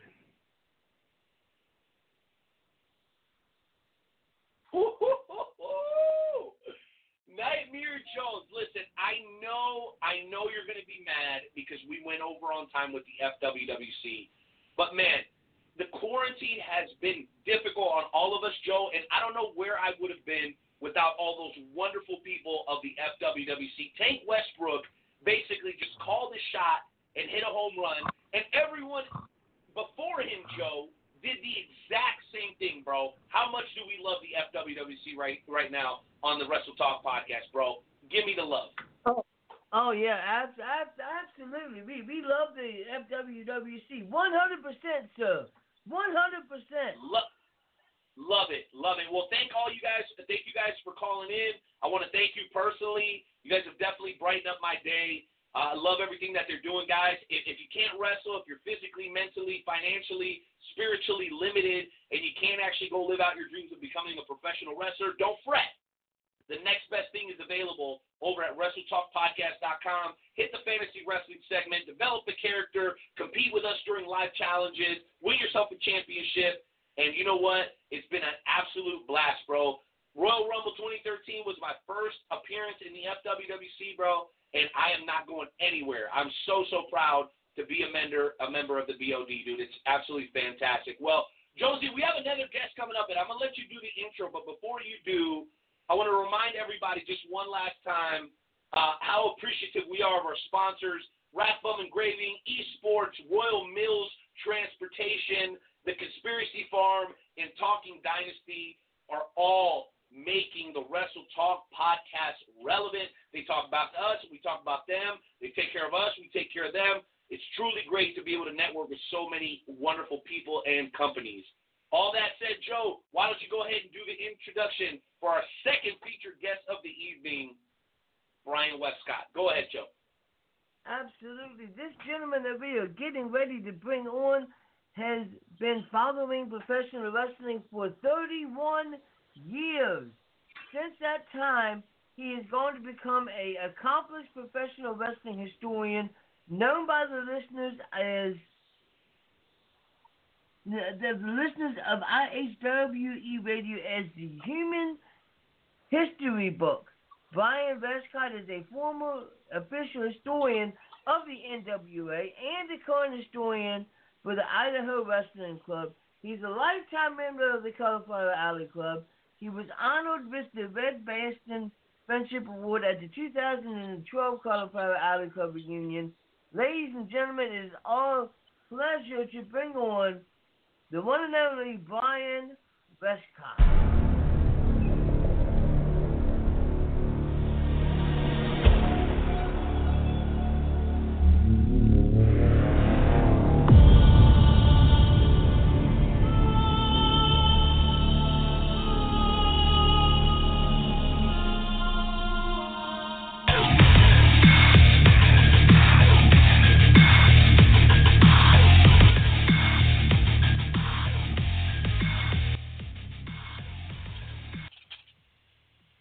How's it going, sir? Welcome to the podcast.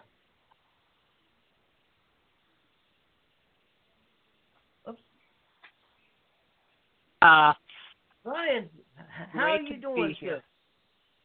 It is a absolute honor to have you on to the podcast. So we got to ask, what made you want to become a pro wrestling fan? Can you repeat that? Can you repeat that question, please? Sure. Joe, a little bit louder, Jonesy. My question is, so you became a professional wrestling fan 31 years ago. What made you become a professional wrestling fan? Okay. Well, like I say, it's been about 31 years when I first got into it back in 1989, and right about this time, the major pro wrestling boom of the 1980s was just going away, and Vince McMahon's national expansion was taken off, cable television was taken off, and my father was watching WWE Time Wrestling on USA Network at that time, and but somehow I got into it. But the storyline that got me hooked was Hulk Hogan and Randy Savage. They were fighting over Miss Elizabeth, and eventually all leaded to WrestleMania 5. And that's where I got hooked. The Mega Powers, awesome. See, myself, I've been a wrestling fan since WrestleMania 3. You know, watching Ricky the Dragon Steamboat versus the Macho Man. But yes, the Mega Powers explode. I remember that WrestleMania very, very well. Oh, yeah. Yeah, it was a real good match, too. Of course, Savage was really good in the ring. You know, it's a real shame we lost him, and we're coming up to the anniversary of his death. We just had the anniversary of Miss Elizabeth on May 1st. And today is kind of the history. It is the anniversary. 35 years ago today, we had what became known as the Parade of Champions with the NWA with Irving, Texas. But yes, and just so like I say, with world class, so these were huge events. So Kevin Von Erich was involved, and but of course tomorrow will be the real big anniversary with the real big Parade of Champions, May the 6th, 1984. With Kerry Von Erich winning the NWA World Heavyweight Championship belt. It should have been David. David had died February 10th, 1984. He was 25 years old. And of course, still being debated how he died, but over 30-some thousand fans. A lot of those fans came out in respect of David. And it was, it was good for what it was. I mean, Flair, he was a great ring general. And, true professional, greatest of all time, for sure. Then Kerry, he had a great look, awesome physique, but he wasn't reliable. So that's why the title reign was just a short one. And that's why they gave the belt back to Flair on May 24th. It was a 2 out of 3 falls match, what they all were. And, of course, these matches, they would go 60-minute time limit. They were what we call a 1-hour Broadway. But with the Von Erich Memorial Parade of Champions, the one that happened 35 years ago today, well, let's say Ric Flair battled Kevin Von Erich to a double countout. Main event was Kerry Von Erich and one-man gang. This match was Kerry's hair versus Gary Hart's hair. So, and of course, we had fantastic skit, Miss Midnight Express, and it just goes on and on and on. Yeah, absolutely. And Renee, I kind of have to say this. I am so glad I don't have to do the Wrestle Talk Podcast Game Show Challenge tonight. Bro, shut up, Joe. Shut up. And you know what? I'm going to jump in and ask a quick question. I know it's your turn, Joe, but I'm really, really excited. So, Brian, the first thing I want to say is I admire you. As a pro wrestling podcaster and commentator, I wish I could retain more information. So just being able to be like a human encyclopedia is something that I was always jealous of growing up in school. I was always the guy that had to spend extra time taking notes because it was hard for me to retain information. And by today's definition is intelligence. It's not so much being able to create new things, but it's able to be able to retain information that you've learned. And I'm terrible at that. So I admire the fact that you can do that first and foremost. And the thing that I wanted to say is you remind me of Bill Apter. And I don't know if that's something that you're like proud of or that you would take offense to that. People have their thoughts on Bill Apter, just like they have the thoughts on other pro wrestling media. But if I said that to you and made that comparison, is that something that you would be like cool with, or is that something maybe you would prefer that we do not do? Because just listening to you sound like a guy that has that kind of memory and knowledge base. So what are your thoughts? Well, let's see. I know right now we're doing the Dark Side of the Ring series on Vice. They're doing a real good episode tonight. Herb Abrams. Oh, my goodness. This guy was character with UWF. So I'm sure that's going to get a lot of ratings. But I know with one of their best ratings, they talked about one of my favorite wrestler at that time. And I think we can go ahead and talk about it. Since we're talking about history, Chris Benoit, pound for pound, he was the best wrestler on the planet. 2004 was his year. Given the World Heavyweight Championship, winning the Royal Rumble, pound for pound, he was one of the best. And then the tragedy occurs. So, yeah, it's real tough. I mean, and look at what we're doing with Roman Reigns right now. They're kind of doing the same thing, kind of erasing him from history, but so that's not a good thing either. That could backfire. But then again, with Roman, with his health, and hopefully he has saved a lot of his money, he could be at the point where maybe Hollywood is ready for him. Maybe he can go the way of The Rock and John Cena, because hopefully he'll take advantage of that.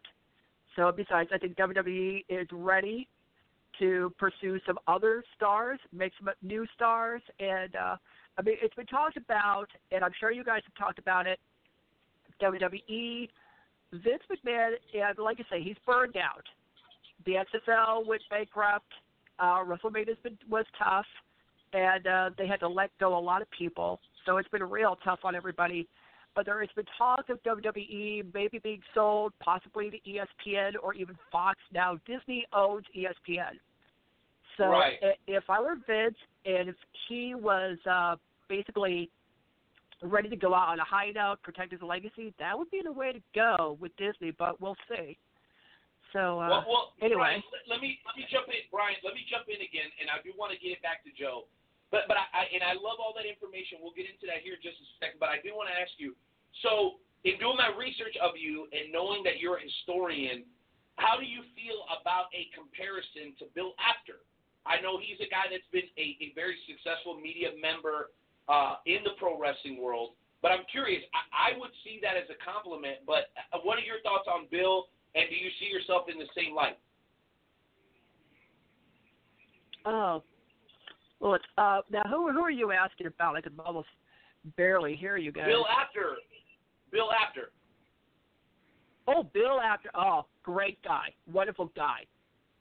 Deserves to be in the Hall of Fame for sure. Bill Apter I met in 2016 at TAC.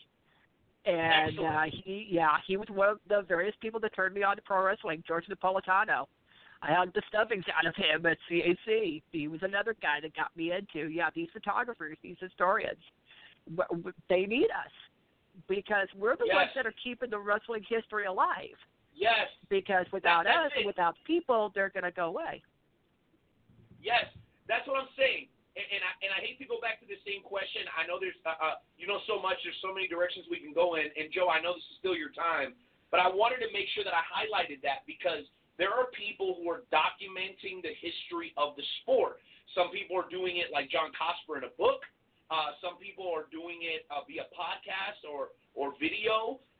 It's important that we do this to keep the history of the sport alive and to be a human encyclopedia of the sport. Joe, we need more people like Bill Apter. We need more people like Brian Westcott who don't forget stuff like me, right? That don't forget stuff like kids that back in the 90s used to hide behind the portable and smoke those cigarettes that smell funny, okay? My point is, it's very important for me to highlight that because I think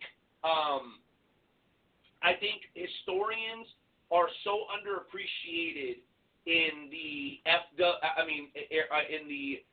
fraternity of professional wrestling, and guys like you should be getting honored, Brian. I think that the award that you got was very deserved. Okay? Because the history of the sport is everything today is a passing moment, Joe, and it'll be gone tomorrow, and we'll be on to something else. So the fact that there's people that are capturing it is so important, like Built After, like Brian Westcott. So, Brian, I apologize for jumping in. I just wanted to accentuate that point because we talk to commentators, wrestlers, managers. We talk to all kinds of people. You know we don't talk to a lot, Joe? Historians. They're very important, and I think we need to make sure to recognize that and be thankful for them, Joe. Go ahead and take back over, man. I apologize for that. Oh, yeah, I thought that's great. That's real good. Yes, we are appreciated. And that's part of the reason why we've got the Red Bastille Award with the given to fans like myself, you know, people who have never drew a dime in the business. And then there's the Jim Melby Historian Award that are given to people who have actually published something. And Jim Melby, he raised the bar for us historians. But so did J. Michael Kenyon, and he was quite the character.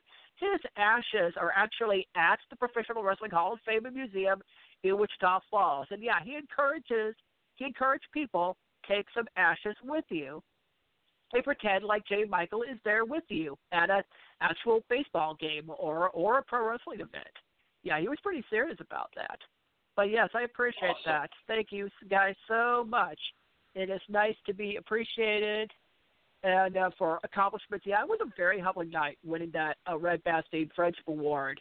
Very humbling. And to win it on Roddy Piper's 58th birthday, too. That was a big deal because Red Bastille was Roddy Piper's best man at his wedding. And at that time, Red Bastille was dying. What? He had Alzheimer's, and he died August 11, 2012. He was 81.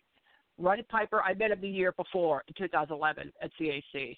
And he was very gracious, one of a kind, and yeah, sad we lost him 4 years after that.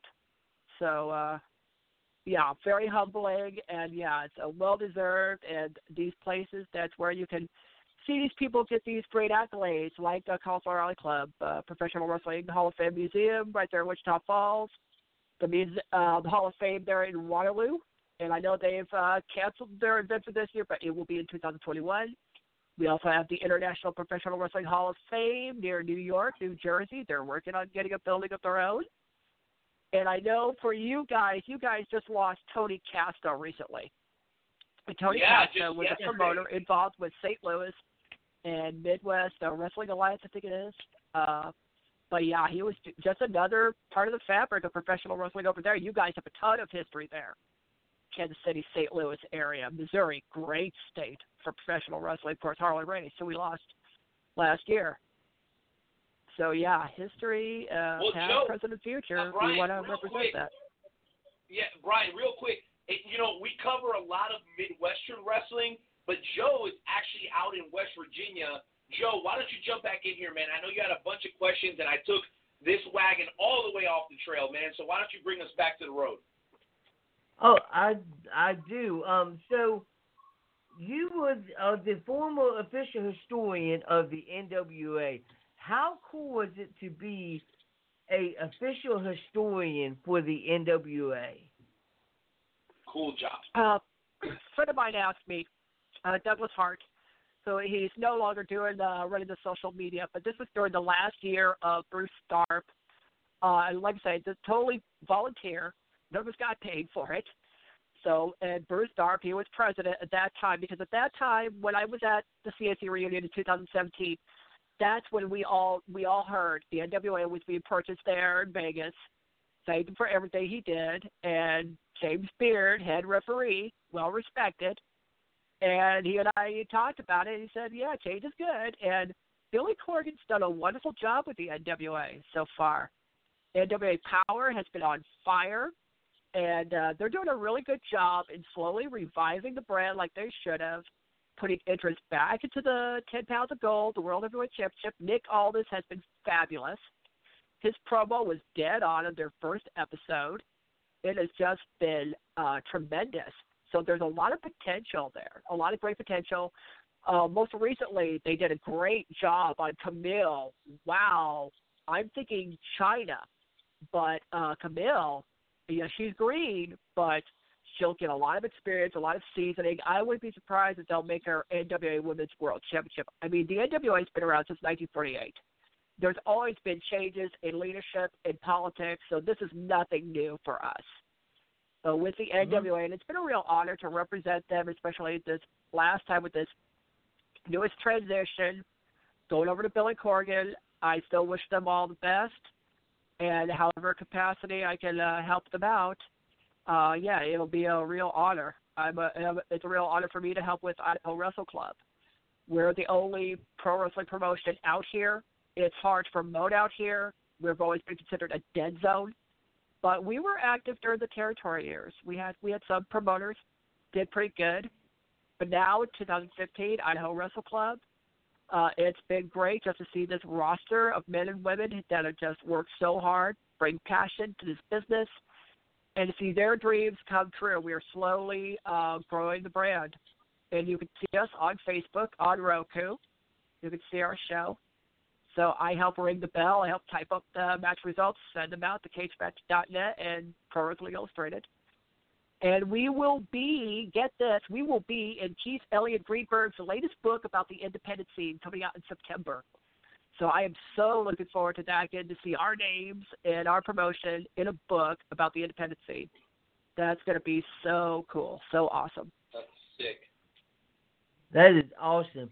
All right, Bill, I don't want to take up all of the time, so Renee, why don't you come in here with whatever questions that you have? No doubt, Joe. I appreciate that, and you know what? I'm really excited because I struggle in this department. You guys heard me mention it before.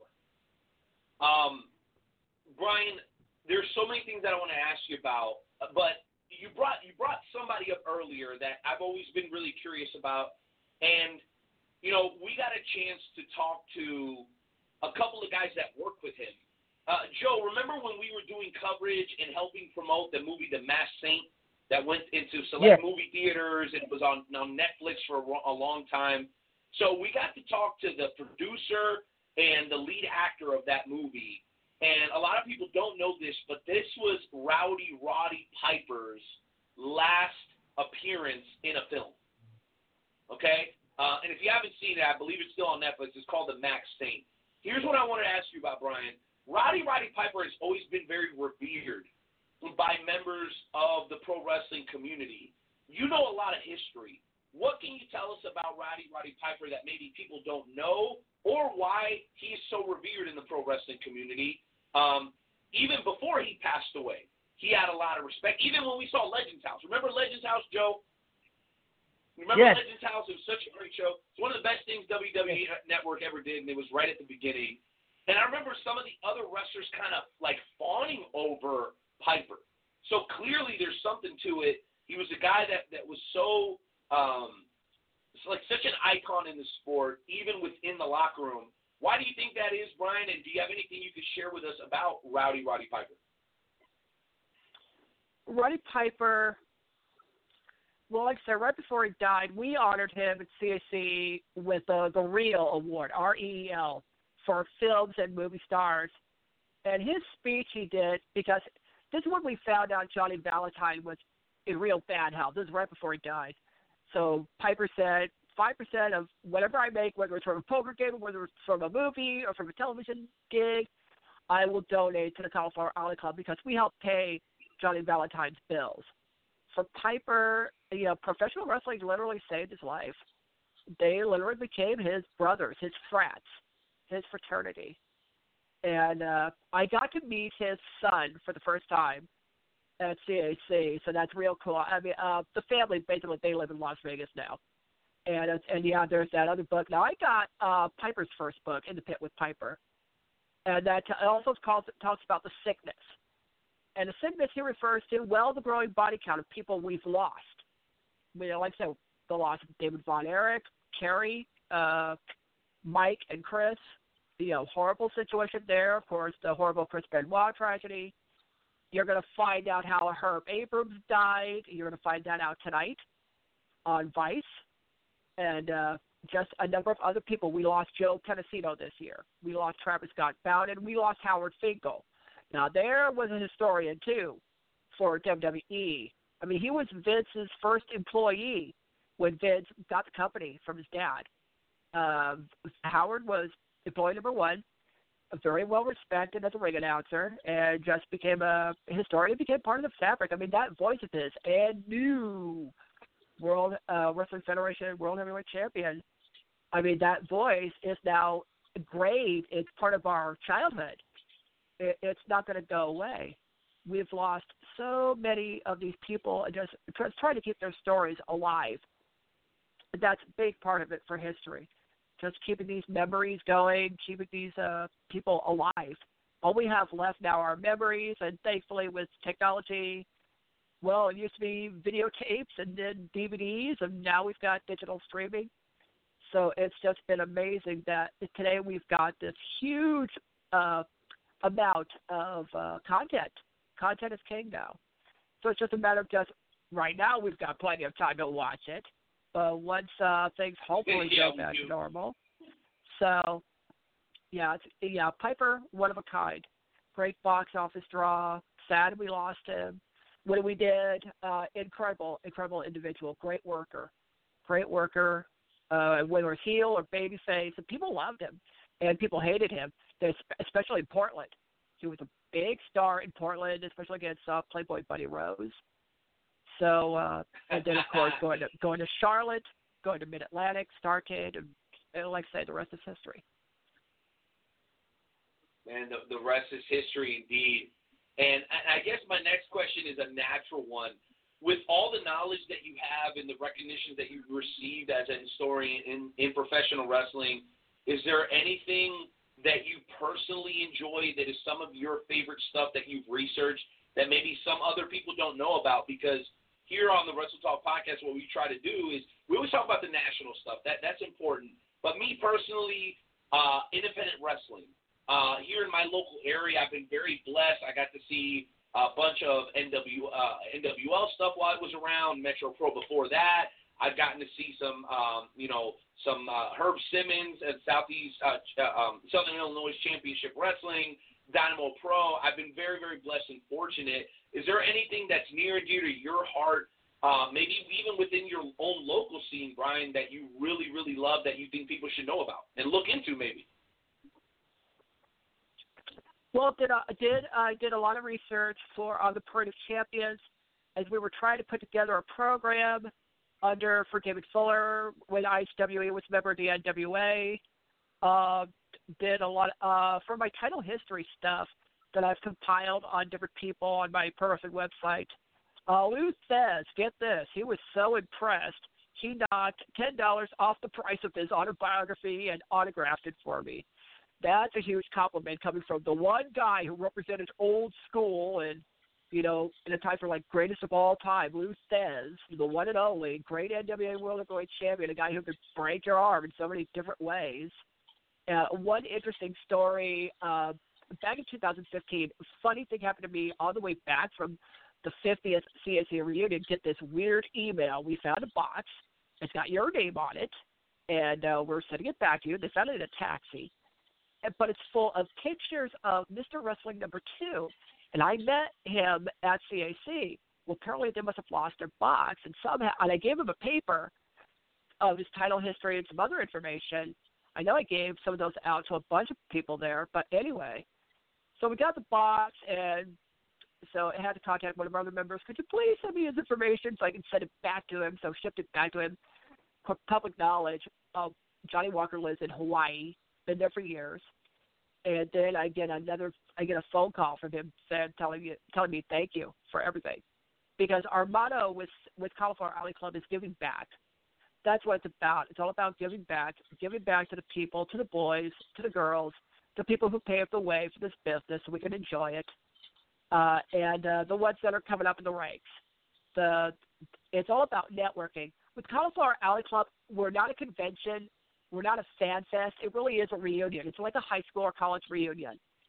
And when I was hospitalized back in 2017 and nearly died because I had pneumonia and breathing tube, chest tube, the works. But anyway, the number one question I got when I was on the 2018 CSD reunion was, how are you doing physically? So that alone should tell you just how much that they have just embraced me as one of their own. And I could just barely balance myself on the bottom rope when I'm helping 2 of my friends. run a show in Eureka, California. Helped them in 2016 and 2015. So that was a completely different experience for me. I'm just used to being a fan with the popcorn and with the drinks, just watching the show. But it's one thing to work behind the curtain and help out. So that was an eye-opener. But, yeah, a lot of great experiences. That's so awesome. Well, Joe, I want to respect this man's time, and I know we got a little bit of a late start on the interview. We started at 9:45 Eastern time, and we still got 30 minutes in, because when we have great guests, we're not worried about the clock, right, Jonesy? But I will say this. I want to make sure that you get your questions in, your thoughts in, because when we have somebody that has this kind of love for the sport the way that we do, we have to pay our respects like I attempted to do a little bit earlier, man. So, Joe, why don't you jump back in here with any thoughts or questions you might have? I do have one final question, and this might be a little bit hard to answer, but what is one of the most memorable things that you have experienced in your 31 years of pro wrestling? Like I said, probably receiving the award that I got for California Alley Club, and because that was very humbling, because you were voted on by your peers. That was, and then I got a certificate of appreciation in a frame. This was at our production show in 2016. That was a huge honor too. Very humbling, but now just getting to work behind the scenes, ringing the bell, and occasionally entering the ring when I have to. We had to break kayfabe because we were saying goodbye to one of our guys who was moving from Idaho to Florida, and we were all paying our respects to him, and we still miss him. So, just incredible stuff like that. And what has 14 teeth and an IQ of 50? It's a riddle that I said in my speech for the award, and the answer is the first 10 rows in a wrestling match.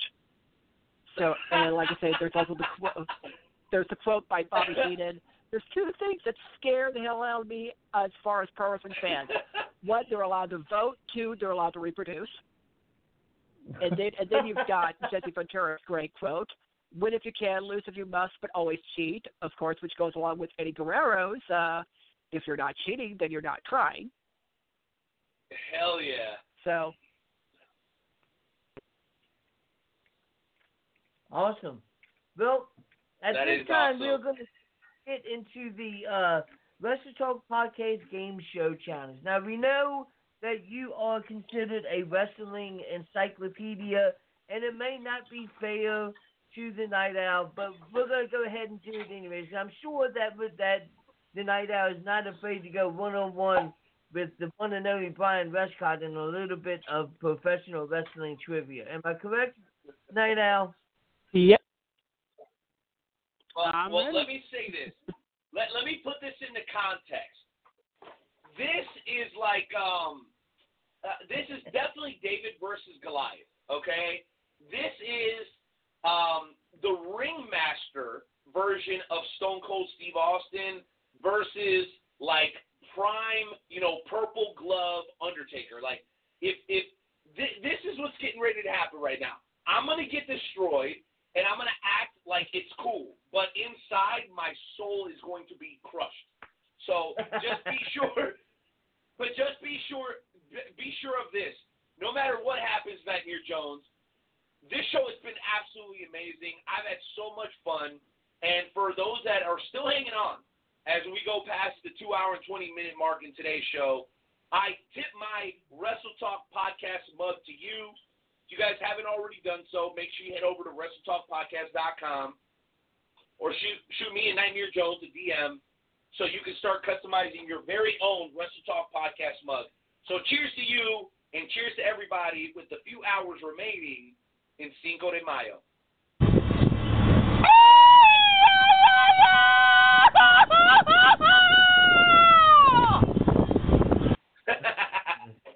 Let's do it, baby. All right. Let's kick off the Game Show Challenge.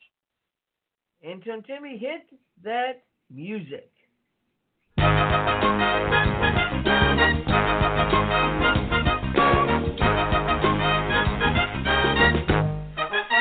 going to get this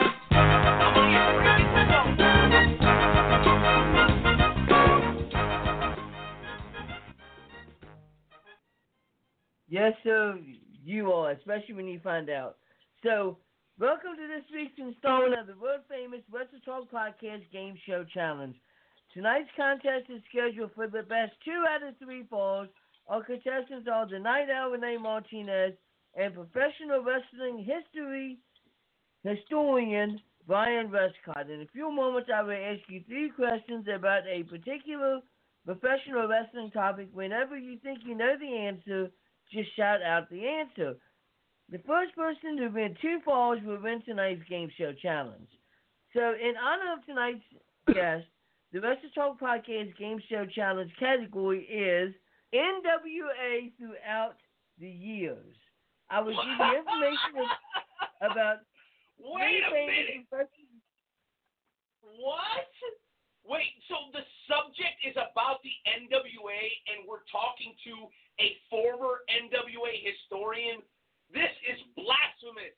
I demand a recount and we haven't even started yet. Nightmare Jones, you, Enter Timmy, and Luke Roberts are always screwing me over. This is nonsense. So anyways, I will give you information about 3 things. This is garbage.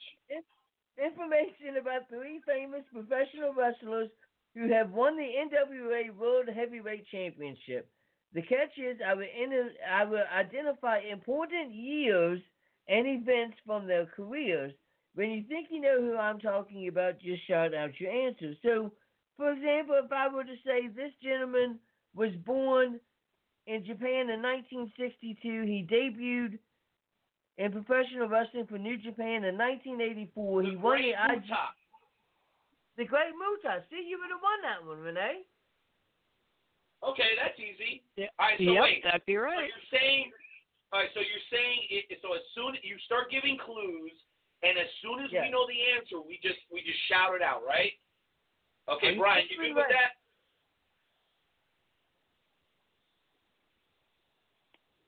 I'm ready. I'm ready to go. All right. Dave, Brian, are you ready? Number 1. Wait, Joe, hold on a second. Brian, are you there? Yes, I'm here. I'm ready. Okay, so you know the rules, right? As soon as you know the answer, just shout it out. All right. Question number 1. This gentleman was born in Memphis, Tennessee in 1949. He debuted Jerry in the Lawler. AWA. No. He debuted in the AWA in 1972, and he won his first NWA World Heavyweight Championship by defeating the American Dream Dusty Rhodes. He won the WWF. Ric Flair is correct. The Night Owl has taken the lead and has gotten 1 point. Awesome. All right, question number 2. This gentleman was born in Omaha, Nebraska in 1959. He debuted in 1985. He debuted in the UWF in 1986. He debuted in the NWA in 1987. He won the NWA World Heavyweight Championship from Ric Flair in 1990 at the Great American Bash. He won the WWA World Heavyweight... Who? Sting. Sting is correct. Brian Westcott has gotten the 2nd point. It all comes down to this one. This one right here. All right, question number 3. This gentleman was born in Docking, Norfolk, England in 1986. He debuted in 2005. He won the IWGP Tag Team Championships with Doug Williams from 3D in 2009. He won the GHC Tag Team Championship with Samoa Joe in 2012. He won the Impact World Heavyweight Championship from Jeff Hardy in 2013. He won the Global Force Wrestling Championship in 2005 and 2015, and he won the NWA World Heavyweight Championship twice. Once from Tim Storm in October of 2017, and the other one is from the American Nightmare Cody in October of 2018. Nick Aldis. Nick Aldis. Oh my God! What could I? Brian Westcott has gotten himself he is the winner of the Wrestle Talk Podcast Game Show Challenge. So here is your music. Intern Timmy, hit that music real quick. DJ Khaled. Yeah. All I do is win, win, win, no matter what. Got money on my mind, I can never get enough. And every time I step up in the building, everybody hands go up. And they stay there, and they say yeah, and they say there. Cause all I do is win. Congratulations, Oh my Brian. gosh. Brian Westcott with the victory music. Brian Westcott, we got to get a speech. First appearance on the show. I said Camille. I couldn't remember Nick Aldis. How does it feel to take out the night out? Well, thank you, and I do want to say a big thank you for having me on the program. And you can find me for Facebook, facebook.com, and it's Brian, BRIAN, WESTCOTT.33 on Facebook. My pro wrestling website, which is www.brianrich, that's one word, BRIANRICH.net/Russell.html. Check out the Westcott Wrestling Archive so you can find out title histories, all different kinds of professional wrestlers, all different categories. And yes, Cauliflower Alley Club, it's in September this year. They had to make the change, obviously. So we're looking forward to seeing people, 55th reunion. Looking forward to seeing people there. We should find out hopefully soon about Professional Wrestling Hall of Fame induction weekend. Hopefully we'll know soon. And, of course, now remember the event in Waterloo, that'll be for next year, July of 2021.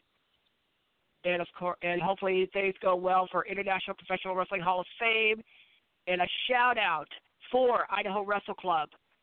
We're on Facebook.com/Idaho Wrestle Club, one word, IDAHOWRESTLECLUB. And you can find us on Roku as far as our television program. So I want to make sure everybody got a shout-out.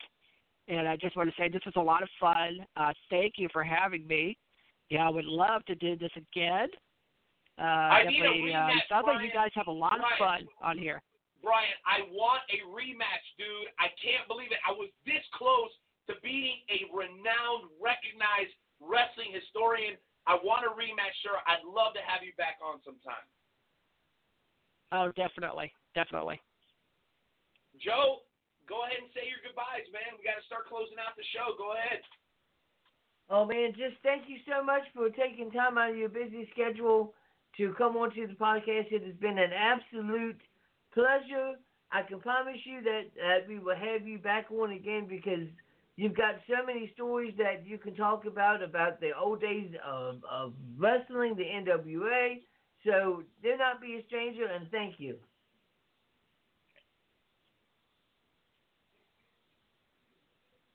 All right, ladies and gentlemen, that brings us to the conclusion of episode 296 of the Wrestle Talk podcast. Shout out to our boy Tony Kazina, the head trainer of the Fale Dojo, who checked in tonight, and everybody else who popped in. FWWC was great. The high spot segment, man, we talked about a lot of great stuff. And, dude, our guests today were on fire. Idaho was in the house, baby, as we continue to go through the 50 states. New York, the great state of New York, was in the house. Man, what an absolutely awesome show. Joe, why don't you go ahead and close this out, man? And why don't you hit that break song again, man? I really dug that. We'll drop the information on how you guys can look them up on social media as well. So much support coming from the members of the Wrestle Talk family and all of our credible sponsors. Let me shout them out one more time, Jonesy, before we go. Rathbum Engraving, Wrestle Talk Podcast mugs being made available through the artwork of our boy Scott over at Rathbum Engraving. Esports Bar KC, all of our watch parties. Royal Mills Transportation, don't drink and drive. Holler at Royal Mills Transportation if you're in the greater Kansas City area. The Conspiracy Farm with Pat Miletich and the UFC Hall of Famer, the UFC Hall of Famer Pat Miletich and the one and only Jay Hollywood, and last but not least, our boy Adam Fresh over at Talking Dynasty. They're like the Wrestle Talk podcast, except they talk about football. Make sure y'all show them love. Joe, close us out. Let's get out of here, baby, as we creep closer and closer to episode 300 of the Wrestle Talk podcast with Joe and Renee. Good night, y'all. Peace. Absolutely, ladies and gentlemen. We're going to close it out with the break song again. Once again, the artist's name is Nimmons, Nimmzz. You can find him on Spotify. You can find him on YouTube. And the song is called Coolin'. That's Coolin. Enter Timmy. Hit that music. Young Shine on the track, boy.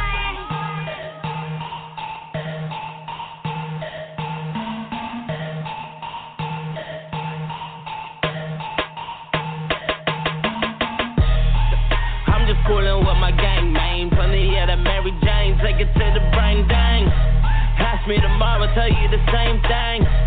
If you ain't with us, that's a damn shame. Yeah, they just ask me what I'm doing. So I tell them that I'm coolin'. Yeah, they ask me what I'm doing. So I tell them that I'm coolin'. About to make a ring, grab your ponchos. But don't you touch my chips and cheese because it's nachos. And now I got lettuce, so I got tacos.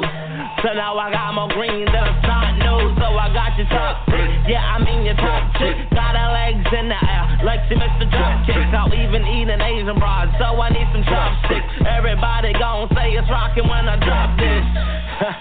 Oh, I'm riding with like 4 bitches. And then I leave the club and probably have more bitches. And I don't play a sport, but guarantee to score digits. And then I reel them in, that's more fishes. I love Mary Jane, just call me Spider-Man. And then we gon' twist it all, I need the lighter, man. Hit it with me, or you go watch me do it. They all hitting my phone, and I say I'm fucking coolin', come out. I'm just coolin' with my gang, man. Plenty of the Mary Jane, take it to the brain, dang.